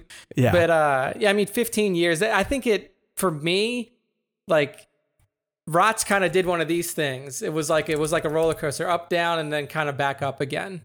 When I first saw it, I was actually pretty impressed. I was not one of the people who hated it. I really enjoyed it. I know that the fight scene between Anakin and Obi-Wan has been, broken down and shit on by some people. But I thought it looked cool, which was important to me at that time. I thought it was a really cool looking fight. So, no ROTS hate immediately from the Texas HQ. All right. Yeah. I mean, I remember the first day I saw it. I'd just gotten relocated to Detroit, Michigan. This is when I worked in the corporate sector. Yay. Yay. That was always fun, right? And I drove down to Columbus to watch with my dad because I basically saw Clones early with him, TPM the first time with him, and then ROTS. So I drove down. I was like, oh, we're going to get into early screening, this, that, and the other thing. Awesome theater. Because when we saw Attack of Clones, imagine having an AMC theater to yourself with 3 people. Wow, really? That's how we saw AOTC. So Okay. I thought he had something set up very similarly for ROTS. So I was like, yeah, I'll drive 3.5 hours down to Columbus from Detroit, check it out. And sure as shit, his contact had gotten moved to a different theater chain. Oh, no. And it was literally a podunk shit turd, like 6-screen theater in Delaware, Ohio, which is just like a shitbag city. And I was like, all right, whatever. We're still going to get to see it ourselves. Nope. Basically, the guy fed my dad a line of shit, and we had to sit there and wait until midnight to watch it with a bunch of other people in a packed, shitty theater. So Wow. I'll never forget my first time seeing ROTS. Now, coming away, I was still somewhat hopeful. I watched it for the first time. I was like, oh, wow, yeah, hey, this really is the best prequel. It really is good, right? Right? And I just kept, like, that voice in the back of my head just kept going, right. I proceeded to see ROTS, I think, at least 3 or 4 more times in theaters. It was the first date with my now wife, believe it or not. Nice. But really, after that, it kind of killed my love of Star Wars for a while. I mean, I went into hibernation over Revenge of the Sith. It was just, I had, like a lot of you with the sequel trilogy, you probably had all these hopes and aspirations for what it could have been. And then when the trilogy ended, it didn't quite pay off on those hopes. That's me in the prequels. Yeah. So I was let down, didn't really feel like Star Wars, didn't really get into it until the Clone Wars came back around 2008. But these days, thanks to the Clone Wars and what we know with the finale now, I definitely feel much better about ROTS. It doesn't make me feel as itchy anymore. I can talk about some of its awesome parts. Like, I mean, let's be real. That opening shot of that space battle scene It's really fucking cool. Yeah, and the drums beating. It's like, man, that's the Star Wars I miss. Yeah, it that is made the me like essence of it. It was very Return of the Jedi like space battle. What else? I had likes. There's stuff that I wanted to talk about written down somewhere. I mean, for me, the opening space battle is really good. I think Oh, yeah. that the Grievous fight scene, like the everything on Utapau, I thought was pretty okay. Especially, and then like the execution of Order 66 was definitely like because the first time, like I think we talked about this last time we talked about ROTS, but like the first time you see ROTS, like all the Jedi, for some reason, all the Jedi at the end of this movie are gone, and you have no reason why. Like you don't know what happens. Order 66 goes down, all these, and then you see this montage of just Jedi being killed, and you're like, holy fuck! Like this wasn't like a slow death due to the galactic war going on of all these Jedi. It was a literal extermination. So like that was like a holy shit moment for me. Was like the execution of Order 66.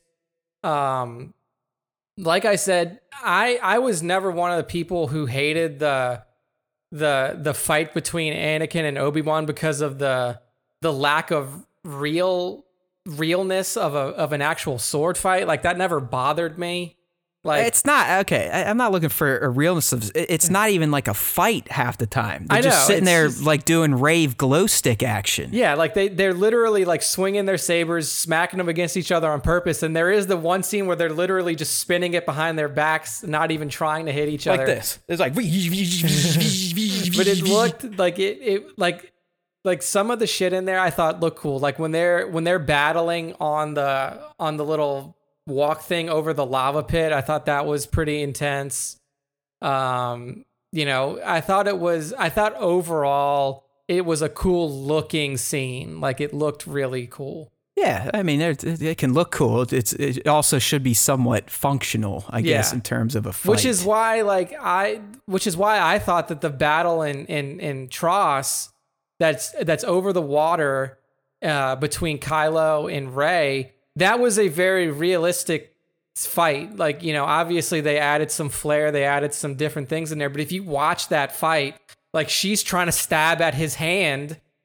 You would do in a real sword fight, so somebody would drop their sword. They're swinging with power. Like, Yeah. I mean, they're taking power strokes, maybe almost too heavy of swings. They probably were playing Star Wars Jedi Fallen Order before they went out to do this little I don't battle. imagine that there is that much weight behind lightsabers, so you could probably swing them with a little bit more finesse. Well, I always took it as, you know, they were combating each other's force fields, essentially. Yeah. Like, you know, she had to wing it at him because he just naturally has force energy pushing it back with his own swings. And what I think was really cool about that fight in particular is like they both used the force to stop the blade. So like what you said just now is like they kind of have this like this force around them at all times, and then they use it to just stop the blade. I thought that was really fucking cool.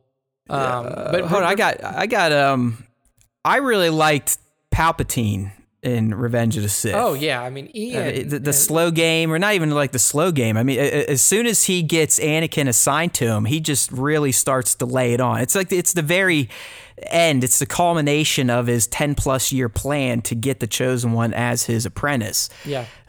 So he sows that throughout the movie quite well. Other just moment I have as a plus. It's probably the best acting we get out of Hayden, and it's Anakin's burning alive. I mean, that is Darth Vader. That is the level of hate and disgust.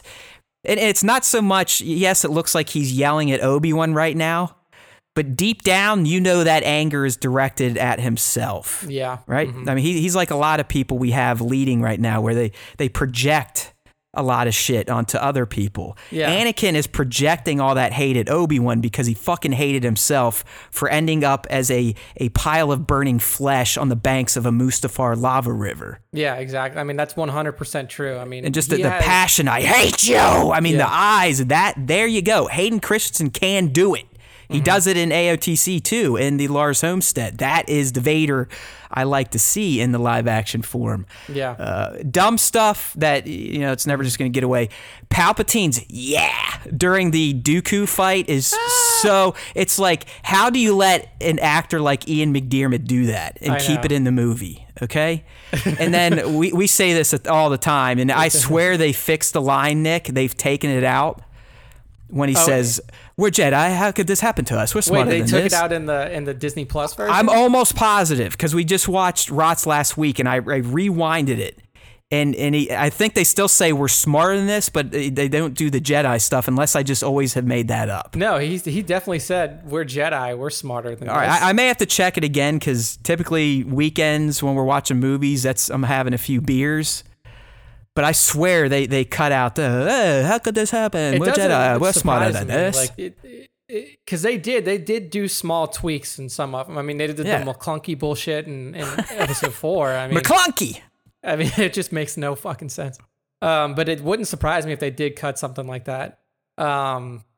I mean, the Ray Shields thing was just ridiculous. Yeah, that's silly. But I mean, and Mace is just a dickhead. Like if you really look at it, Mace Windu is the reason the Chosen One goes to the dark side. There is no other reason. Fuck Padme. Fuck all this. Fuck Palpatine. Mace is just a dick. He is it's just so crazy because you would figure that as a Grand Master of the Jedi Order at that time, like he has emotion, like he has an emotional attachment, a negative emotional attachment to Anakin. Like there you would you go. figure that he would be able to identify that and say like, hey, look, I initially didn't want this kid to join the order, but now that he's a part of it, I have to accept this and train him as I would train any other Jedi. But he doesn't. Like he hates Anakin for some reason. And dude, sorry. The kiddo and I pulled up Clone Wars 2003 for her. Yeah, Gennady, yeah. And instantly mesmerized. Like, I mean, we've watched some of the George and Dave Clone Wars. She doesn't quite get into it. I don't know if because they're not as fast paced as Clone Wars 2003, 2005.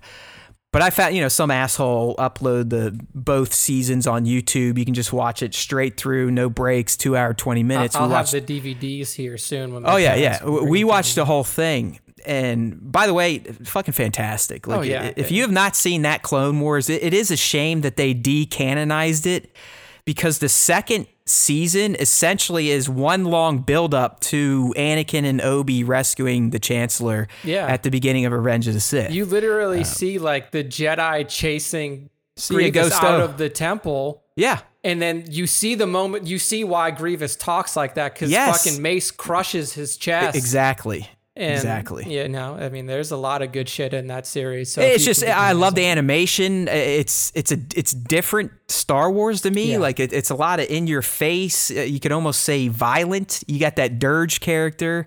But what I was going to say, the reason I brought that up, even in that, Mace Windu is an extreme cock off to Anakin. Yeah. I mean, even Obi-Wan twists him a little bit. I mean, you can see when he was, because these cartoons, they pick up almost immediately after Clone, so Anakin is still a Padawan. In fact, I believe the first season ends with Anakin becoming a Jedi Knight. Like, we see his Jedi Knight ceremony. He cuts off, where he gets his little rat tail cut off and everything. They even in season 2, when he's long hair Anakin, they do a thread where they show us where he has a vision of himself becoming Vader. But again, all that's been decanonized, and it's a shame because, yes, it was more of an over-the-top type of cartoon, animation-wise, and really for the time, Star Wars story-wise, but they told great stories and honored in my opinion, the characters of Anakin and how he was, and Obi-Wan and how they were together as trainer and learner, but then as equals. And then, just like I said, all the Mace Windu stuff and the mistrust of the Council to Anakin, that has a focus in that Clone Wars as well. Yeah. All right. Well, anything else on Revenge? Go ahead. I have a quick question for you. It's tangentially related to. All right, so I won't take a leak since you're asking me a question. Go ahead. to Ross. So, all right, so we know that pre-Clone Wars, Ross was pretty questionable for you. Like you didn't get into it. Do you think that 5, 10, however many years down the road, that we will get a cartoon style treatment for the sequel trilogy? Like in between, just like Clone Wars, where you're working in between movies, you're filling in gaps, you're giving more context, and you're essentially making the movie better by giving it more life through cartoon series. Do you think we'll ever get that for, like, you can't really do it for TFA, TLJ because there's no time? Could you see it happen for between TLJ and TROS? Because we know that there's at least a year that is between those two time periods. Do you think that we can get a cartoon series that will do the same thing for TROS that Clone Wars did for ROTS? No. You don't think they'll ever do it? No, I think Disney is committed to, we're not making any content related to the Skywalker saga ever again. It's so weird though, dude. It's so, because I feel like you can't. I feel like I'm not saying it's the right move. Oh yeah. But I mean, I don't see it happening, and I don't know why. There's still plenty of stories to tell. You don't have to have Luke, Leia, and Han in there, but it seems they position it. Hey, if you're Rey, Finn, or Poe, you are attached to the Skywalker saga. Therefore, you're done. I just feel, yeah. I mean, I agree that I don't think that they would do it, but I think that Barron's got a good idea. Spencer, he's saying it'd have to be on how Palpatine came back. Yeah, I mean, I would love to see shit like that. Yeah, something like that. Even if they just like, and we had talked about it before, and I remember the moment Matt found out about this on the podcast, you lost your shit. Even if they would have put the line that they put in Fortnite. No. Not the Fortnite thing. If they would have put that in the goddamn movie, it would have just been so much better. Oh my God. It really is. I mean, that is like the biggest circle jerk of all time. Yeah, it was just such a dumb move. And I understand what Disney was trying to do. Like, they had this whole big Fortnite event where you had the Rey skins and the Sith Trooper skins and all these different skins in Fortnite. And it's the biggest game in the world and all this shit. But you don't put the line that introduces the Chancellor Palpatine back into, or the Emperor back into the galaxy in a fucking Fortnite reveal. Like, right. Let's be honest. Most of the people playing Fortnite, I mean, they weren't even alive during the prequels, for Christ's sake, right? They don't give a fuck about Star Wars like we do, at least in terms of a narrative and storytelling. Yeah. They would have signed into Fortnite to get the damn skins with or without this big special planned community reveal. Yeah. It is. I still am dumbfounded that this is how Palpatine's reintroduction was handled. Dude, I had no idea until this motherfucker told me and made me just question TROS even more than I already did. It's just like, and the thing is like, that shows me that was an idea in fucking J.J. Abrams' head. And he was like, this could be great in the movie. And then Disney was like, or somebody was like, hey, put this in Fortnite for some reason. Cross promotion. We can get like an extra skin sale. Yeah. Like, I can just imagine movie fans, I was not signing. I knew this was going on, but I thought it was just going to be some stupid circle jerk. Oh, look, here's a new skin. I had no idea that this was a staged, hey, you got to create an account, log in to watch a key part of The Rise of Skywalker. Because I can imagine if they did it in the movie, you have the reveal of Exegol as a planet overlaying this galaxy-wide broadcast from the Emperor. So you see Exegol first, he starts speaking, and then you just go around to the different planets and get the different reactions of all of the people in the galaxy. Yeah. Like, even like Kylo, Rey, Poe, all of them would hear this broadcast from the Emperor, and then you have that oh shit moment of like, things have changed. Things are different now. And now we need to figure out what the fuck we need to do, because not only is the First Order here, but now you have the re-emergence of Emperor Palpatine and his forces on Exegol. Like, that is a game changer to that movie. Yeah. And I don't know who made that decision. Yeah, it helps us. I don't think it fixes the breakneck first hour of the film where they're just jamming everything down your throat, but it at least makes the context of his return not as like, oh yeah, it's just in the crawl, and then you have to see a poor guy like Oscar Isaacs go, Palpatine. Yeah, like that terrible. It fixes that for sure. So I really do hope that once we're 5 years out of this, maybe even more, that they rethink that decision of no more Skywalker content, and they allowed somebody like Dave Filoni to come in there and say like, hey, you made Clone Wars probably the best prequel content, period. Why don't you go in here? We gave you 2 years between TLJ and TROS and work some magic. Like, make shit happen, because I'm all for it. Let's see. We talked about last week. I think someone asked, Kathleen, should she be renewed? And I said no. I mean, this is no woman hate stuff. It just, she's had her time, and it's stumbled. All right. Yeah. The movies have made less and less money. The fandoms got crazier and crazier. There once was a set schedule of this is coming, this is coming, this is coming. That's all kind of like, who knows? So yeah, let's go. Let's get someone back in there. But hey, fun tangents there. So ROTS, not as bad as you may have remembered, especially if you're caught up on the Clone Wars and kind of saw how all that was resolved. And Clone Wars 2003-2005 from Genndy is fantastic. Or Genndy, however the fuck you say his name. I think it's, I'm not sure how you But it's good stuff, and there's plenty of assholes that have stolen it from the artist that created it and have released it for free on YouTube. I would suggest trying to pay for it if you can, because a lot of people listen to the show, I assume you create content. you make your toy art, you make your photography, we create content, and it just kind of sucks when people are dicks. Yeah. Get some artists, get them their residuals is what we're trying to say. All right, Nick, I think it's time to move into the fan segment, not the one that everyone's here waiting for, but kind of the new extensions we've added there. I want to do some mentions and whatnot this week, but I've really got to take a leak.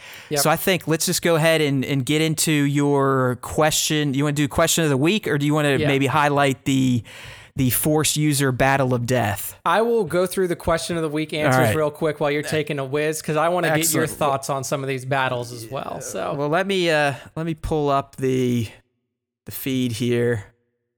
Our questions to fans. There we go. And then I'll just read them off, and I know I have some other ones down there as well. So, question of the week this week was, I forgot to put it up early. Which is why it's a relatively easy question. So the question was, if you were a Jedi or Sith, what would your lightsaber color be and why? So we'll just kind of go through some of the story answers, and then I picked out some of my favorite responses that were on the post itself. First off, from Angel Gonzalez, he says, blue, it fits my personality. Kind of a boring answer, but okay, I get it. MC Figtography says yellow. He wants to be in the middle, a balance of the Force, light and dark. So going with the Rey color, and also color of the Jedi Temple Guards, yellow. Darth Dad says green, and he says he wants green because ever since he saw it in ROTJ, it was his favorite toy, and he wants to go back to that old 80s style with the green saber. Paulo Picasso says purple because I'm a BMF, just like fucking Samuel L. Jackson. That's all you need to get a purple lightsaber. I like that because apparently, I just saw this. I posted a kind of a prequel era trilogy facts video. Yeah. That Fandango pointed out, and apparently he had badass motherfucker inscribed on his hilt. He still got it. He still got the hilt, and then he's like, because he brought it on some like British talk show, and he's like, oh yeah, I still got the saber, and it says BMF on it. All right, so we were on Palo. Brennan Olsen, the next one. All right, I want a quick comment on the yellow. Yeah. Isn't yellow a combination of blue and green? And I think that's kind of why Rey's turns yellow. Like, if you ever look at that last scene, she cracks it. And then you can literally see like, it's almost like, a Leia crystal, green crystal, or Luke crystal forms into the yellow. So yes, yeah. I would think if you want to be a mix of dark and light, it's probably purple. Purple would be closer. And the funny thing that you say, that is in the book, in the Rots book, it says that Mace Windu's lightsaber style actually forced him to embody the dark side of the Force while he fought. Like he was like Form 7, I can't remember the name, Vapad or something like that. And he would take on the essence of the dark side when he would fight with his lightsaber. So good, actually, very good call there. Brennan is coming in as purple. Yeah, Jedi. He wants to be a Jedi in purple. I'm like Obi-Wan, but I like being unique. Okay. Extra credit, Bounty says purple. I have the discipline to work for the side of the good, but Lord knows if I got to dabble every once in a while to stop an MF, I will. I like it. I like it. Well said. Well said. Good one. Sam Rust Belt Collector says light blue for sure as a Jedi. Light blue is interesting too, because like I know if you go on some of these custom saber sites like Ultra Saber, Saber Forge, stuff like that, where you can. Are we saying that that's more like an aqua than the light blue? Yeah, that's color? like an aqua, not necessarily like a Kenobi color, because that's more of like a traditional blue, the true but like blue, a lighter blue. Yeah, you can pick that as your saber color if you wanted to too at those custom builders. Jedi in my dreams, which is Dreamer_Jedi_Master. I choose to be a Jedi, of course. Lightsaber. Where's all the bad people? Like, everyone wants to be a good guy here. I know, right? We'll get to a couple from the post comments. He says the reason for blue's his favorite color, and he thinks he'd look great with one, so a little bit of vanity. There you go. Getting stylish. One from my buddy, Phil. So this was a good one from Facebook. Yeah, this one's deep. Yeah, so I knew he was going to pick silver. As soon as I posted the question, I knew Phil was going to pick silver. And it was because we used to play KOTOR all the time, and you could pick your lightsaber color, because at one point it asks you, like, you're going through your memories and they're like, oh, what color was your lightsaber? And he always picked silver. So it says silver because in the old legend stories, the Horn family used silver lightsabers and were a branch of the Jedi. Corran Horn was the main character in the original X-Wing series from Legends, and he found his family's lightsaber and had a silver crystal to it, and it also had a solid black hilt. So it was a really fucking badass lightsaber, solid black hilt with a silver blade. And then he went on to say that the Jedi, like that branch of Jedi, believed in marriage and could have kids. And then, like I just mentioned, every time we would play KOTOR, he picked the silver lightsaber. There you go. So, good call by Phil. Spencer here. Oh, look at Spencer. He had an interactive reply. Lighten up his custom blade. Yeah. So if I had one, my first custom saber was red. I got that from Saber Force, so that was red. And then my second is the Kylo Ren lightsaber, so that one's red as well. But then my build from what you call it, from Galaxy's Edge, I have red, blue, purple, green. So I covered the gamut. You bought every damn crystal then, huh? I didn't get yellow because I was like, man, I don't know. Do I need yellow? And there was a white. So I still have 2 that I need to pick up. I should have got the yellow now, knowing that Rey's was yellow. All right, so Papa coming in. Here we go. You want to get some dark side users? Papa Palpatine Photography says, black crystal like in Force Unleashed to match my heart. I love it. Thank you, Papa. You're the man. Papa. And I'm glad a lot of black, because that was a Force Unleashed one. Chaos Cuties here. Says she would want to have a light pink one. Yeah, all right. Cute pastel pink lightsaber slicing and dicing through the Empire. So she's sticking on the light side of things with the light pink. I love it. A little bit of, that's just like Jaina Solo. Yeah. Agosto here says, he would want to be an ex-Jedi turned bounty hunter with a gray lightsaber. There we go, getting deep.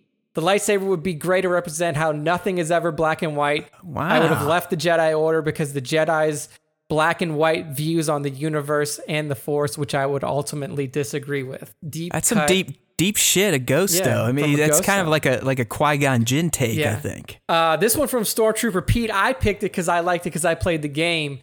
He said yellow, like the ones used by Arkin and Thexan from the Old Republic MMO video game and the short movies. If you've never watched the SWTOR Star Wars The Old Republic cinematic cutscenes, do yourself a favor and watch them. They're fucking incredible. They're fantastically made by EA. They're some of the best Star Wars cinematic animated content you can see, and they're fantastic. So this is the PC game though, right? This is the MMO. PC, it's not the MMO. Not the console games. Yes, but EA made movie quality cinematics. Oh, I remember it. Just from some of the promos, right? They had like that ship open up and all the red lightsabers charge out. I can still watch that. And if I watch that, I will go resubscribe to that game. Who is it? That's Malgus, isn't it? Yeah, Darth Malgus. Yeah. And he was fighting Bastilla Shan from the KOTOR games. Like he kills Bastilla's master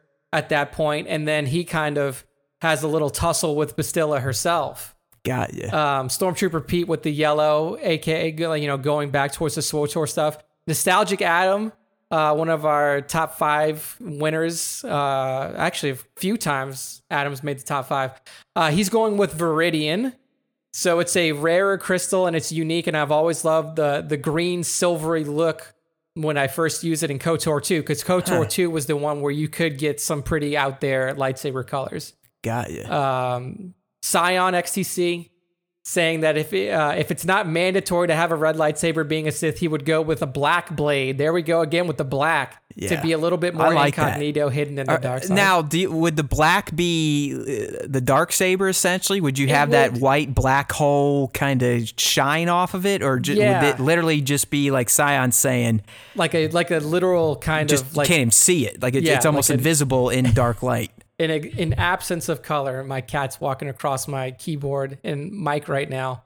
I think it would be like the Darksaber, because even in Force Unleashed, you had like the interior of the blade was black, and then the exterior, like the outside of the blade, was white. So you did have like this really cool, almost like black hole style lightsaber. It was really awesome. Anytime somebody says black, I would think that they meant that. And even the next one here, Thrawn's Black Series art, he says black again. I had always hoped Palpatine would have a black saber when the prequels came out. This was long before the dark saber was a thing. So if I was a Sith, I'd have a double-bladed black saber. I like that. That's That'd a look good. And then Dad Fett here coming out, purple or black. I would have hunted down Mace's crystal and recovered the dark saber for myself. And he would use both. Brochacho. I like it. You gotta get Dad Fett's brochacho in there. Yeah. So that's the selected answers for our we had one question. at the end, Nick. I had to throw in there from our buddy Down Under. Not Greggy boy. Greggy's in the chat. He wants a rainbow one, which is perfect. Rainbow. There we go. But this is from changed his name to Darth Hideous, but it's Star Wars Toys. I think 73. Darth Hideous is a good name though. Yeah, Sith 100% and a black blade because that's metal. Because that's metal. I agree. Yeah, rock and roll. I agree. Definitely. So yeah, those are the answers to our good stuff. I mean, those week. have been fun. Nick, every week's going to have the big one for the show, but we're also going to try to sprinkle other things in there, like the other project he has got going on, which we'll talk about now, and that is the Force User Battle to the Death. Yes, I hashtagged it Battle for the Ages because we're going in between all the ages. Oh yeah, Age of Republic, Age of Rebellion, Age of Resistance, and we even got some Old Republic in there as well. So it is a 16 Force user single elimination bracket. So let me explain this to some of you people who are like, why is this person fighting this person, blah, blah, blah. So I went through and seeded everybody 1 to 16, and we're doing a March Madness sports style 16 team bracket. And we have done 4 rounds so far. And the way that it works is in a bracket style challenge, if you've never taken part in one of these before, your first round always starts off with your 1 seed playing your 16 seed, your 2 seed playing your 15 seed, and then you go down like that. Best versus the worst. Best versus the worst. Yes. So that's why you have some of the matchups that you're seeing here, which was the first. So we've played out 4 rounds so far up to this point, or 4 matchups this far. I've got the first round pulled up now. First round was number 1 seed Anakin Skywalker, because he's number 1 seed because, as we've talked about before, Born from the Force is the most powerful it's easy. Force His user. name, the Chosen One. The Chosen One. And then our number 16 seed, Asajj Ventress. And this one was a pretty hefty blowout. 88% for Anakin, 12% for Ventress. It's interesting that Ventress got the 12% that she got.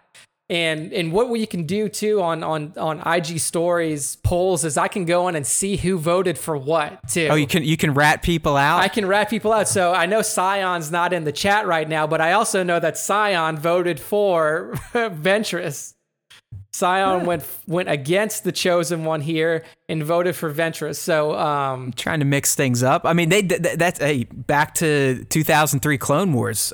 One of the last arcs, I think, of the first season was an epic battle between Asajj and Anakin, where she was essentially picked by Dooku from a fighting ring so he could groom her to fuck with Anakin, and he sends her in. She pulls Anakin away. They go to this planet and they kick the shit out of each other, and then he comes back. But it's a good battle. I mean, you really get to see some angry Anakin come out. So much so that he grabs one of her red sabers and really gets nuts there at the end. Oh yeah, and then just a couple of other.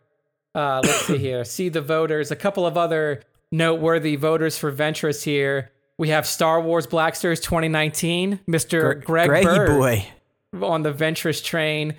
And then we also have, let's see, Will Candy Photography was one that he's been in our top 5 a few times. So all right, those are our Ventress voters. It's all good. So next match was Obi-Wan versus Rey. So. And that one I have pulled up now. That was a 93% to 7% drubbing by Obi. And the old crazy guy from the Dune Sea. If you want to know the breakdown in terms of the number of votes, 161 votes for Obi-Wan, 12 votes for Rey. R.I.P. Rey.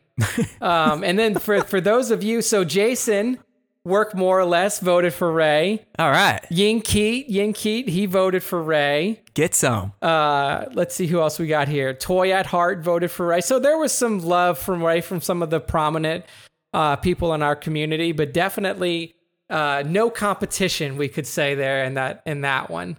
I don't know. I mean, that is a tough one because you got the dyad versus probably one of the most skilled, trained, and tempered Jedi out there. I know mean, that. But he did beat the Chosen One during the Chosen One's prime. So, yeah. So I mean, I can't disagree with it. I will say that the disparity of the vote was very interesting. Like I would figure there's reasons for that. Yeah, but yeah. we don't need to go into it. And I want to give a shout out to my friend Phil. Phil's actually watching in the chat.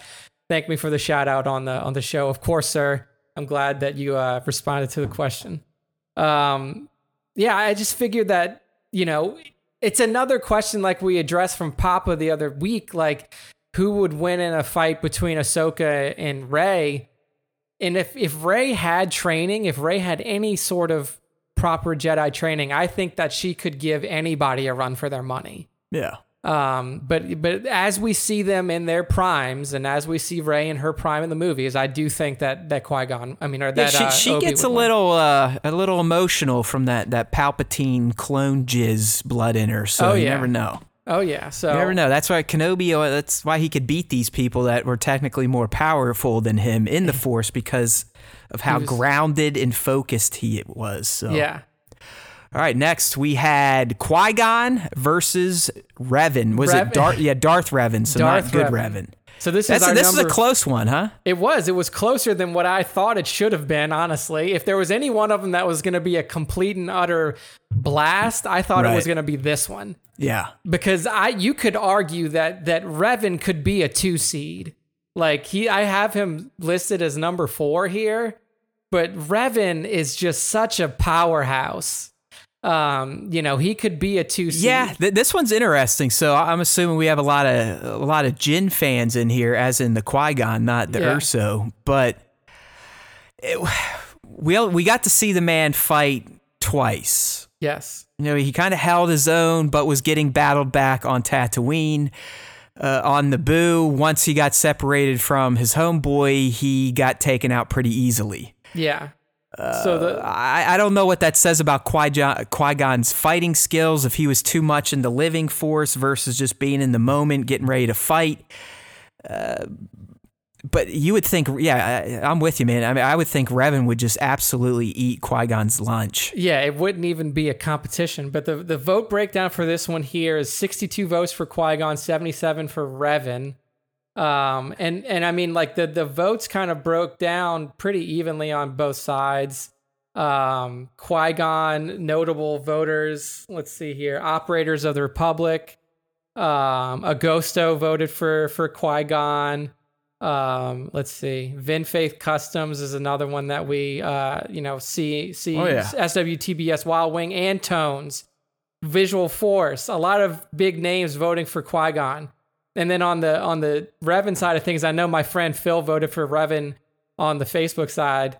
Klondike, and then you had, Papa, Griandra. I feel like I need to start voting from my other accounts because I always forget. I see it on, the Star Wars Time Show account, and we can't vote. So I'm like, fuck it. Yeah, I just forget about it. I jumped in and voted on the next one, but we had Scion vote for Revan. So this was way closer than I think it should have been. Yeah, and but hey, that's why these are fun, right? Yeah, that's why these battles happen. And the next one is a perfect reason. This is the funny one here, yeah. It is hilarious how this fucking vote broke down.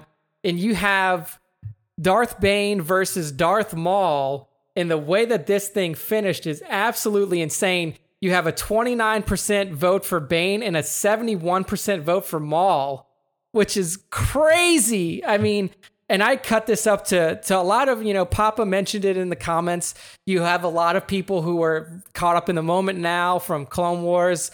Maul is up there in terms of their, people's affinity for that character. And I will also say that I just don't think that enough people know who Darth Bane is. Right. Like, you know, he's. That's what it is. Plus, as you said, Maul just got a huge injection of Star Wars steroids this past month. Yeah. So people are riding a Maul high, just like I am. Like, my new drug is Maul. Yeah. So I probably would have voted for him too. But if you really want to get down to it, right? The way you've explained Bane to me, he is kind of the forefather of the rule of two. Yes. He figured shit out. He realized that Sith were fucking stupid, and that the only way for them to succeed is to kill them out till there's only two, and then always make sure that the younger one tries to kill the older one, rinse and repeat. Yeah, and just in terms of a power rating for those of you out there, because this is basically based off of like who would win in a fight. Darth Bane has some notable moments in his dark side career. So he was initially a part of this Sith organization called the Brotherhood of Darkness back when there was a full army of Sith. And when he realized that this bullshit will not work, he thought of something and created a force bomb called a thought bomb.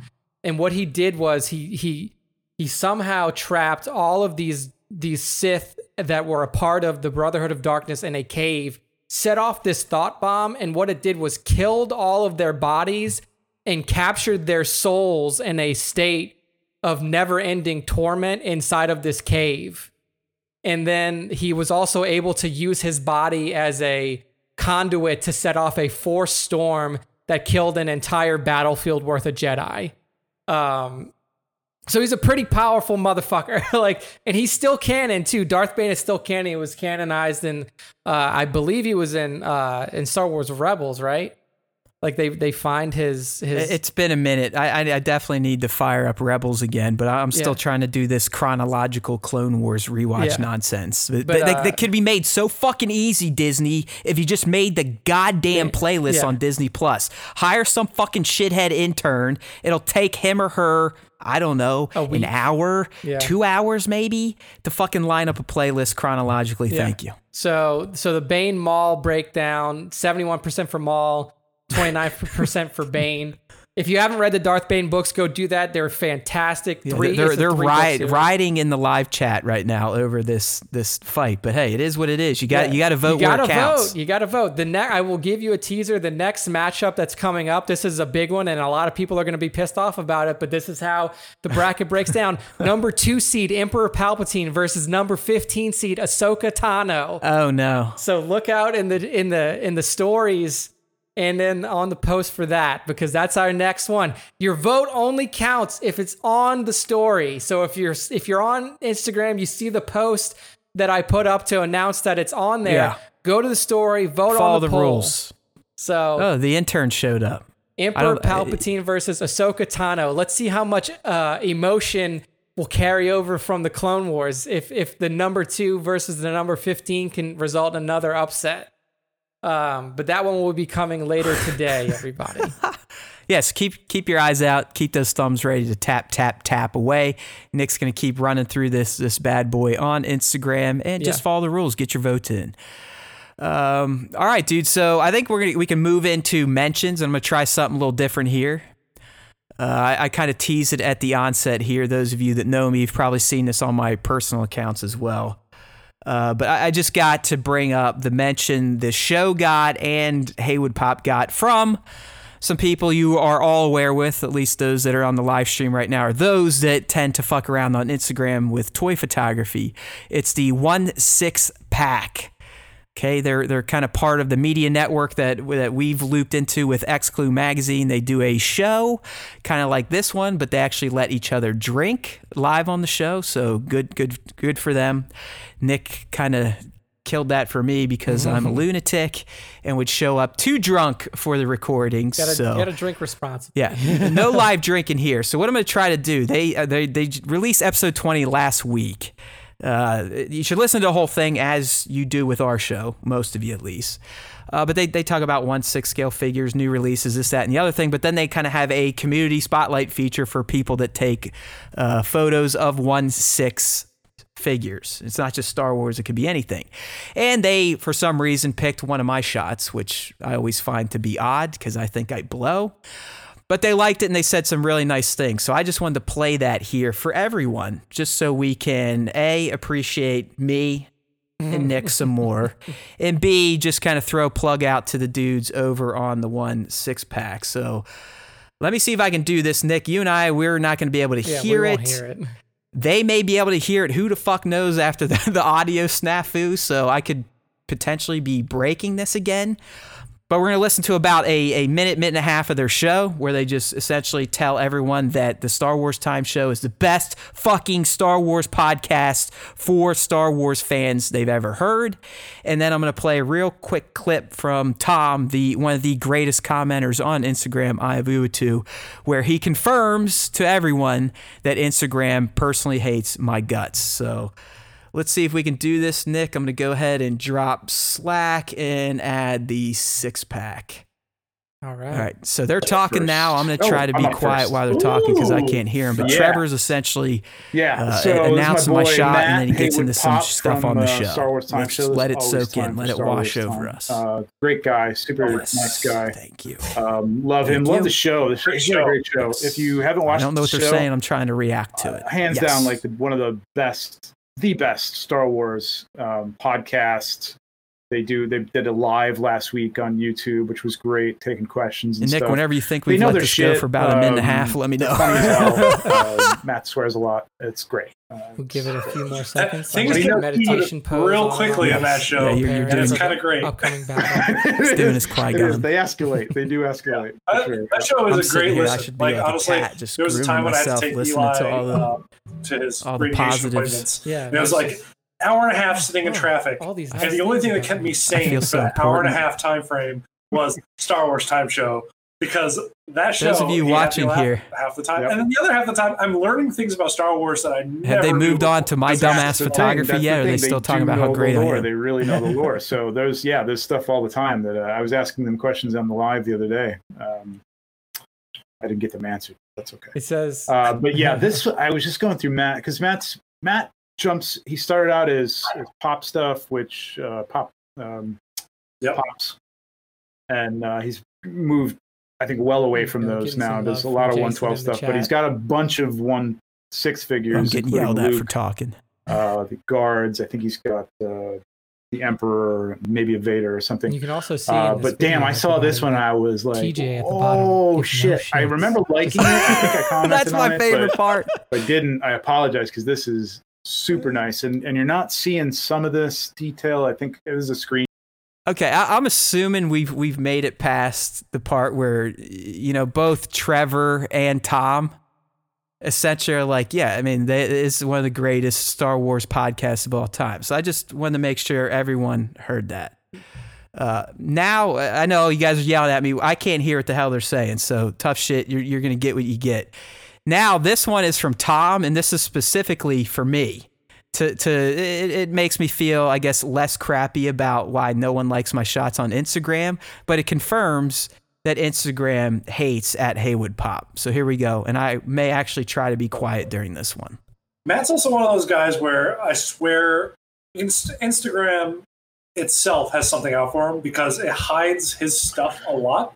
And I have not seen this shot before. And this shot is amazing and deserves to be seen a whole hell of a lot. Yeah, and this thing is gorgeous. It's gonna be great for the audio only version. Definitely one of the best shots. But I mean, sorry, people, we can't have too much dead air. Great shots, and yeah, I know he's even. And by the way, you should already seen these damn clips, right? You can go to their YouTube. So I think we got the part where Tom's basically like, IG fucking hates Matt. So that's all I needed you to hear. Yeah, just confirmation from a fantastic artist and friend like Tom. It's always good to let Matt know that it's not the quality of his work. It is the quality of the IG algorithm. Yes, thank you. So in all seriousness, I just wanted to throw that out there. Go check them out. Their content, their show can be seen on the X-Clue Magazine YouTube channel. That's episode 20 in particular. Scroll down towards the end when they get into the community features. Yes, Tones, TJ is definitely asleep. He is not a fan of the Star Wars Time Show or Haywood Pop, but that is all right. Yeah, that is it was quite great all right. to hear that. Like when you shared that with me and I watched it, had a smile from ear to ear. It's awesome to hear I mean, stuff like that, you know. I am a narcissist when it comes to my Star Wars knowledge and what I do with Star Wars. So anytime people feed into that and confirm what I already know in my head, it makes me feel like less of an asshole. Yeah. Does that make sense? I totally agree with that. Right? Because so. I bother Nick with this shit all the time. Like, oh, we should be bigger. Why the fuck do people not like us? Why aren't they quoting us on Reddit instead of these other idiots? So to hear that from Trevor and Tom, excellent. As far as Haywood Pop goes, I'll just have to take their word for it because they are much better artists and photographers than I am. So that was it for the quick mentions. We did the fan questions. Greg's leaving. Matt is human. He reacts like we do with the top 5. I'm reading live comments. And Baron's Black Series is right. It is time for the top 5. And in this case, the top 5 plus 1 Star Wars fan artist features of the week. Yes, Nick? top 5 plus 1. Not the top 6, okay? The top 5 is me. The plus 1 is Matt. As you know, last week, Matt took away and he gave us a breakdown of one of his shots, and then this week he gets to pick his own personal top 1. So it's the top 5 plus 1, everybody. This week we have some awesome artwork and one that both Matt and I, you know, really were into, and we'll get to that when we get to his top 1. But first off, leading up is at Jet Freeland on Instagram with a really, really cool clone trooper shot here. The weathering is the first thing that stood out to me. The weathering and the posing here of this figure were really fucking spot on. And then just like the background, the atmosphere, like overall, just a really solid clone shot here from at Jet Freeland. Yeah, I've become a big fan of these lower light shots, you know, where it is just kind of a black background. So you rely on the figure itself, any props or diodes, and then lighting to kind of bring it to life. And that's what Jet's doing right here. I wish I could figure out lens flares. I'm not even good at adding those posts, but they do kind of liven a shot up a bit. But just a little touch of atmosphere here. Who knows if it's aerosol or fog, vape. But just it allows the light source to bounce a little bit. And then, like you said, decent weathering. I don't know if this is after. Yeah, it looks like this is probably some custom weathering here. I believe this clone was a part of one of those Entertainment Earth clone 4-packs. I'm not sure which division he belongs to. He's a green boy, so you never know. But yeah, I don't want to ever say any shot's simple, but it's just a nice portrait style pose. Good perspective. Like I said, I like the kind of the low light background to allow the light and atmosphere to pop. Yeah, exactly. It's a really well done shot. You know, just having that slight light source coming from the left-hand side of the photo, the bottom left-hand side, kind of lighting it up a little bit there. Really well executed, really cool looking shot here at Jet_Freeland on Instagram. Very well done, sir. Oh, by the way, Spencer said I had a perfect segue into the top 5. So there we go. It's always nice to know that our segues aren't cookie cutter or coming up next. Yeah. Speaking of moving on to, hey, you know, sometimes the old tried and true ones are the best. Yeah, you never ones know. I mean, this is another show where I'm sitting here going like, how the fuck did we make it to here? 2 hours when we had 4 things to talk about. 2 hours. We had a straight fucking blow up with my system again. This core audio bullshit. It's just like, please, Audacity, will you just make your software work with this shitty version of the Mac OS I have to deal with right now? That's probably why they didn't do it. They're like, fuck that. It's too broken. Man, GarageBand it should be such a great piece of software, but it's just a turd these days with this core audio nonsense. It is all right, not great. Who do you got for us next, man? Oh, I dig this one. Next up is Gree01 on Instagram at GREE01, and this guy, I mean, he's definitely been in the top 4 before. It's been top 5 before. It's been a little while since we've seen him, but he has a fantastic Jedi Temple Guardian shot here. You got the full kind of garb and mask that you would see from a Jedi Temple Guardian, double-bladed yellow lightsaber, and then really the particle effects in the background, the kicked up sand, and then just the environment that he has this figure in. I'm a big fan of Gree01. He's a machine. I mean, I'd say at least one post a day, if not more. I don't even know what the fuck figure this is. Yes, I know the character, but I don't know if this is a custom. I know it's not a Black Series, so is this 3 3/4 inch? Anyone in the live chat, if you're hearing, let us know. But yeah, I mean, the figure first off catches your eye, right? Yep. They got that badass looking mask, nice looking hood, even though it's all plastic. But then it's kind of the practical effect with the particle action there. Some pretty good saber edit, and really even just a perspective, having the camera tilted here on the picture just kind of adds to it. But I want to know where this figure comes from. Yeah, I mean, the figure itself is definitely what first caught my eye, because I was thinking back. I'm like, have we ever really seen a Jedi Temple Guardian Rebels, figure? I believe, right? I mean, yeah, that was in Rebels. I mean, the character itself comes from Rebels. That was when we find out that the Inquisitor, it was a Jedi Temple Guardian initially. Like, he was a Jedi Temple Guardian before he fell to the dark side and became an Inquisitor. I'm gonna go with this as a 3 3/4 inch, or it's a custom, and the reason being, it doesn't look like its arms bend. So that's why I think it's one of the tiny boys, but it is pretty sweet. Yeah. So, I mean, just overall awesome use of, the lens flare there on the lightsaber as well. A couple of lens flares already, first 2 shots, and excellent staging, excellent posing, and then just a really creative shot here by Gree01. So yeah, give him a follow on Instagram at GREE01. Well done. Hi, Blanche. What was that? I was paid to say something. Oh, hi, Blanche. Is that what you said? I'm taking live donations now for shout outs on the show. There we go. Hi, Blanche. Hello.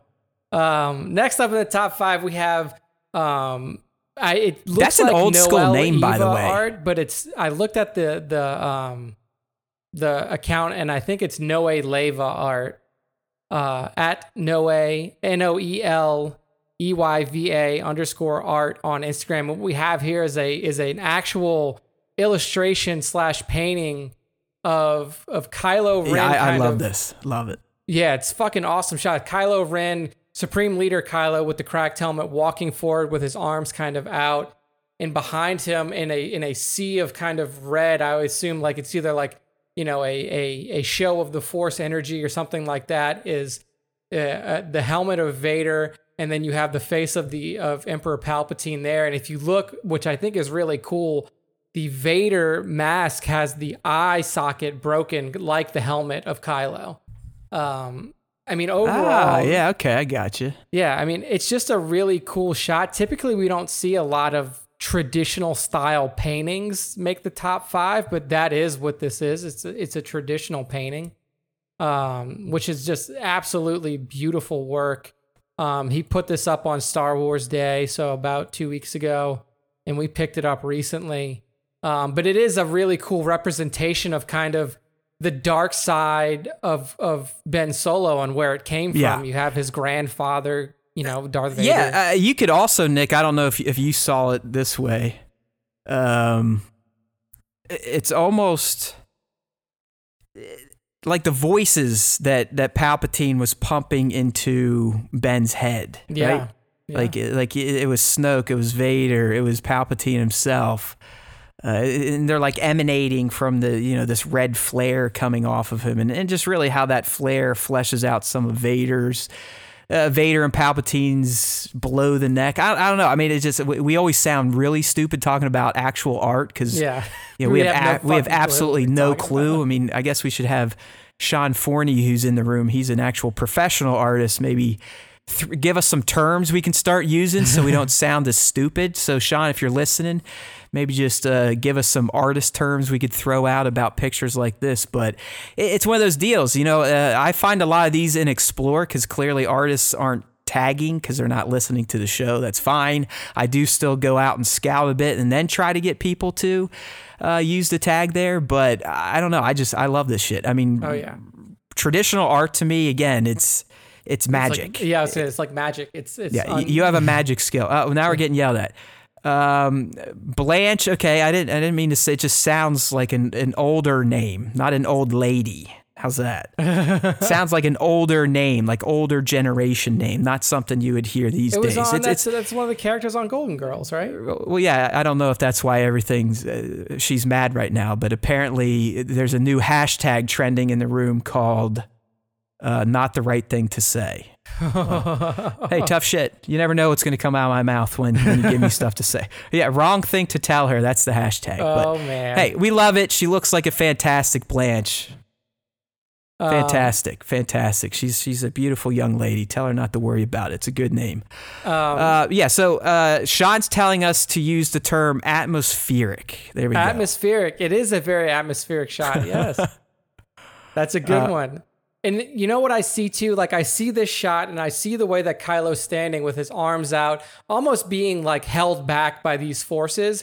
And then the next logical progression for me in this shot, like if it extended out a little bit further to the right, you would see like Ben Solo emerging from the Kylo armor. So like you see him like shedding. Oh yeah, like he's just whipping all that shit off of him, and then Ben's face pops out, and then I got you. Yeah, totally. Yeah. So I mean, I thought that this was a really deep piece. Really strongly evoking all the forces that are kind of pulling at Kylo / here's something else we can start saying. It has an iconic layout. It does have that's a good one. Layout. Thanks, Sean. Keep it coming, dude. This is great. Layout's a good term that you can use for anything. It's very atmospheric, and it has an iconic layout. Yes. So Noe Leva art, if you listen to this, that's what we feel about this. This painting. Thank you. That's from our resident pro artist in the chat. We appreciate you, Sean Forney Art. Check him out. He does some great stuff. Marvel, Star Wars, and I think we featured a cover he penned. I think we did last week. Yeah, he does warm-up sketches on Facebook every morning too. So if you're into that stuff, watching these wizards and witches do their magic with these little drawing things, check him out. Yep. All right. So next up for the top 5, we have a good friend of the show here, a multiple time featured. Yeah, yes, a Sith load of Lego, Sith load of Lego, on Instagram, and Sith load always does a good job of taking Lego figures and bringing them to life. I mean, we've seen a ton of great shots from him in the past, and this is just another one. We see a Death Trooper flanked by a bunch of Shore Troopers in the background. And really what he does here is like the weathering on the figures, the background that he put in with the explosion, like it looks like these guys are coming right off the Scarif Beach. Yeah. And they're, getting ready to face up against what they think is a massive front of rebel soldiers. So I just, anytime you can turn a Lego minifigure into something that looks badass, right? Mm-hmm. Like this Death Trooper leading this shot. I mean, it feels like he could come out of screen and take me out at that size. And that's to me is a fantastic Lego shot. Anytime you can make these little barely posable little things of plastic that are literally, the size of my penis. We're talking like an inch or less. And you make them look like little Tommy Tough guys, right? Yeah. It looks fantastic. People like a Sith load of Lego Star Wars Tong, Lego Trooper 89, even 1/6 shooter. He just dropped a new Lego piece that's in the to share folder. It's not out yet. I see these and I go, man, I've spent in the past 3 months over $1,000 on Star Wars Legos with actual sets and Death Stars and this, that, and the other thing. I need to try this out. But then I just get intimidated because I look at stuff like this. You got to message these guys. Reach out to him. 03, I think his name is Ray or her name is Ray. You just got to be like, hey, what's a tip? Give me a tip to start off with Lego photography. And then just let them guide you. I know the tip. It's just fucking do it, you lazy ass. I'll give myself the tip. I mean, Nick, if you could see how many awesome looking Star Wars minifigures I have with pre-built Lego dioramas. I wouldn't have to fuck around. I have the Death Star with little rooms that look just like they did from the movie. I just don't do it. Do it. It's like, I got a rubber suit Luke last week. No one else bought him. If I actually took pictures and shared them, they'd probably do well because no one has bought him because he's rubber faced. Yeah. But I haven't taken pictures yet. It's just how it is. I mean, it's like these days, I just have to be feeling it to go shoot. And It's very, very rare now. So we'll see. Yeah, just haven't been feeling it. But these, I mean, when I see stuff like this, it motivates me. Like, I want to be a Sith load of Lego. I want to be able to craft a shot like that with these Legos, because I do think I could do it, because you don't have to worry too much about posing. Yeah. At least until, some of these guys, they break the arms off and use putty to give them a little more range. But I don't know if it's the cute factor, the fact that I have a bunch and I wish I could do it, but I love Lego Star Wars photography. Love it. Yeah. You got to get into it. Maybe that's the next iteration of Haywood Pop. We'll start seeing more Lego photos in there. But this shot from @Sith_Lego. Excellent job.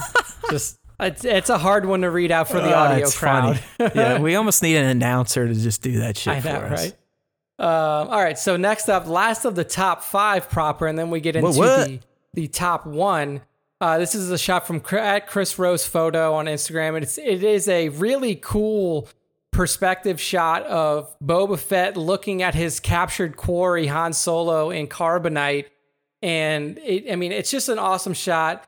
You get like an upward type of, he's like shooting from like an upward or a low angle. Yep. You get great lighting from the bottom here. You get it looks like rain coming down as well, and just the way that he has Fett positioned and the pose that he has looking at the face of Han Solo in carbonite is just really evocative. Oh yeah, I mean, Fett's pose is basically like, I finally got you, bitch. Yeah. Like that, like a got you, bitch. One of those things, even though Vader technically did it for him. Yes, as we talked about. We're talking about Bozo Fett right now, not Boba Fett. But no, I mean, Chris's shot's fantastic. It's very similar to what I was saying with the first shot we talked about. Not much of a background. The background is essentially a combination of the effects of the water droplets and the light. And that's just stuff I love. It's stuff I need to start doing more, not worrying about the backgrounds. Now, don't get me wrong. I love the detailed dioramas, or when Papa goes outside to his mud ditch and creates some crazy ass trench warfare stuff, or when his brother uses the Nova Revol thing that sucks, even though everyone else can build it but me. But there is something to these shots where you're just really relying on the subject, the light, any sort of practical effect, atmosphere effect, be it aerosols, fogs, vapes, in this case, water, and really just the perspective of where you put that lens. And you can get some really artistic looking stuff, and that's what Chris Rose Photo has achieved right here. Oh yeah. So beautiful shot. Excellent top 5 altogether @Chris Rose Photo on Instagram. And that brings us to the Matt top 1 of the week. And I got to say, if you would not have picked this as your top 1, it was definitely going to be in the top 5. Right. Were you going to go with this one, or were you going to go with the first one I shared? The first one, for sure. Okay. This is like the aces. Like, oh my God. This is what we're looking at right now. This is I'm assuming he's doing all this in Photoshop, because I know this isn't a real figure, and that's what makes it even more impressive. But it looks like, again, we're talking about Paramore MCR 88 on Instagram. Fantastic portrait shooter, does a lot of 1/6 scale stuff. But recently he's been posting this Mythos Anakin project that he's been working on. Like I said, I believe all this is being done digitally. This figure doesn't exist unless someone has made this custom head. But the shot we're looking at now, I think this is the most recent version of this Mythos Anakin. And I mean, just look at him. Yeah. I mean, there's a little George Lucas in there. There's a lot of Luke. Old man Luke. There's a lot of old Hayden in there. Yeah. And it's just, I love this version of Anakin Skywalker. I wish I could have seen this version of Anakin Skywalker. This was the Anakin Skywalker that Emperor Palpatine stayed up at night and jerked himself off to. This is what he wanted, was this guy right here. Yeah. I mean, the fact, like, when I first saw this, I was like, holy fuck. Like, and I was, because it looks like real hair. Like it has to be done in Photoshop. And the fact that Paramore has been able to put this together in Photoshop just to make, like, Sideshow should take these pictures and make this fucking figure, because like you said, we got Mythos Kenobi, Mythos Fett. Well, okay, Mythos Anakin. Let's do it. Yeah, like, this is exactly what you said. this is the Anakin Skywalker that could have eventually defeated the Emperor in single combat and become, the ruler of the galaxy. Yeah, this could potentially be Emperor Skywalker, what we're looking at right now. Oh yeah, I mean, well, as Papa P said, if Anakin beat Kenobi, yes, that's exactly who we're looking at. Oh yeah, and I mean, just like you said, it does such a perfect job of mixing all of these different people into one package. Because you can see, like, when I look at it, I see a lot of old man Luke. Here we go. I'm pulling up his page just so we can see some of his other examples. Yeah, I mean, just like the first one, the first one was the one that I was going to feature because that one is a lot more Hayden. Like, you see a lot of Hayden in that shot. It's like this isn't as old as the one we were just looking at, I mean, he kind of did a progression on his Mythos Anakin where you get one that, the first one might have been... 10 years after, maybe, he's like or maybe early 40s. Yeah, or maybe a New Hope age. Yeah. And then the last one we saw would have been he's approaching Kenobi on Tatooine age. Old man Anakin. But it's just, I mean, just thinking about who this character could have been. What would he have done? Would he have stayed Palpatine's bitch, or like he told Padme, would he have taken him out? Yeah, and ruled the galaxy as the Emperor himself? Would Yoda have been able to convince him otherwise? Would the birth of his kids been able to snap him out of it?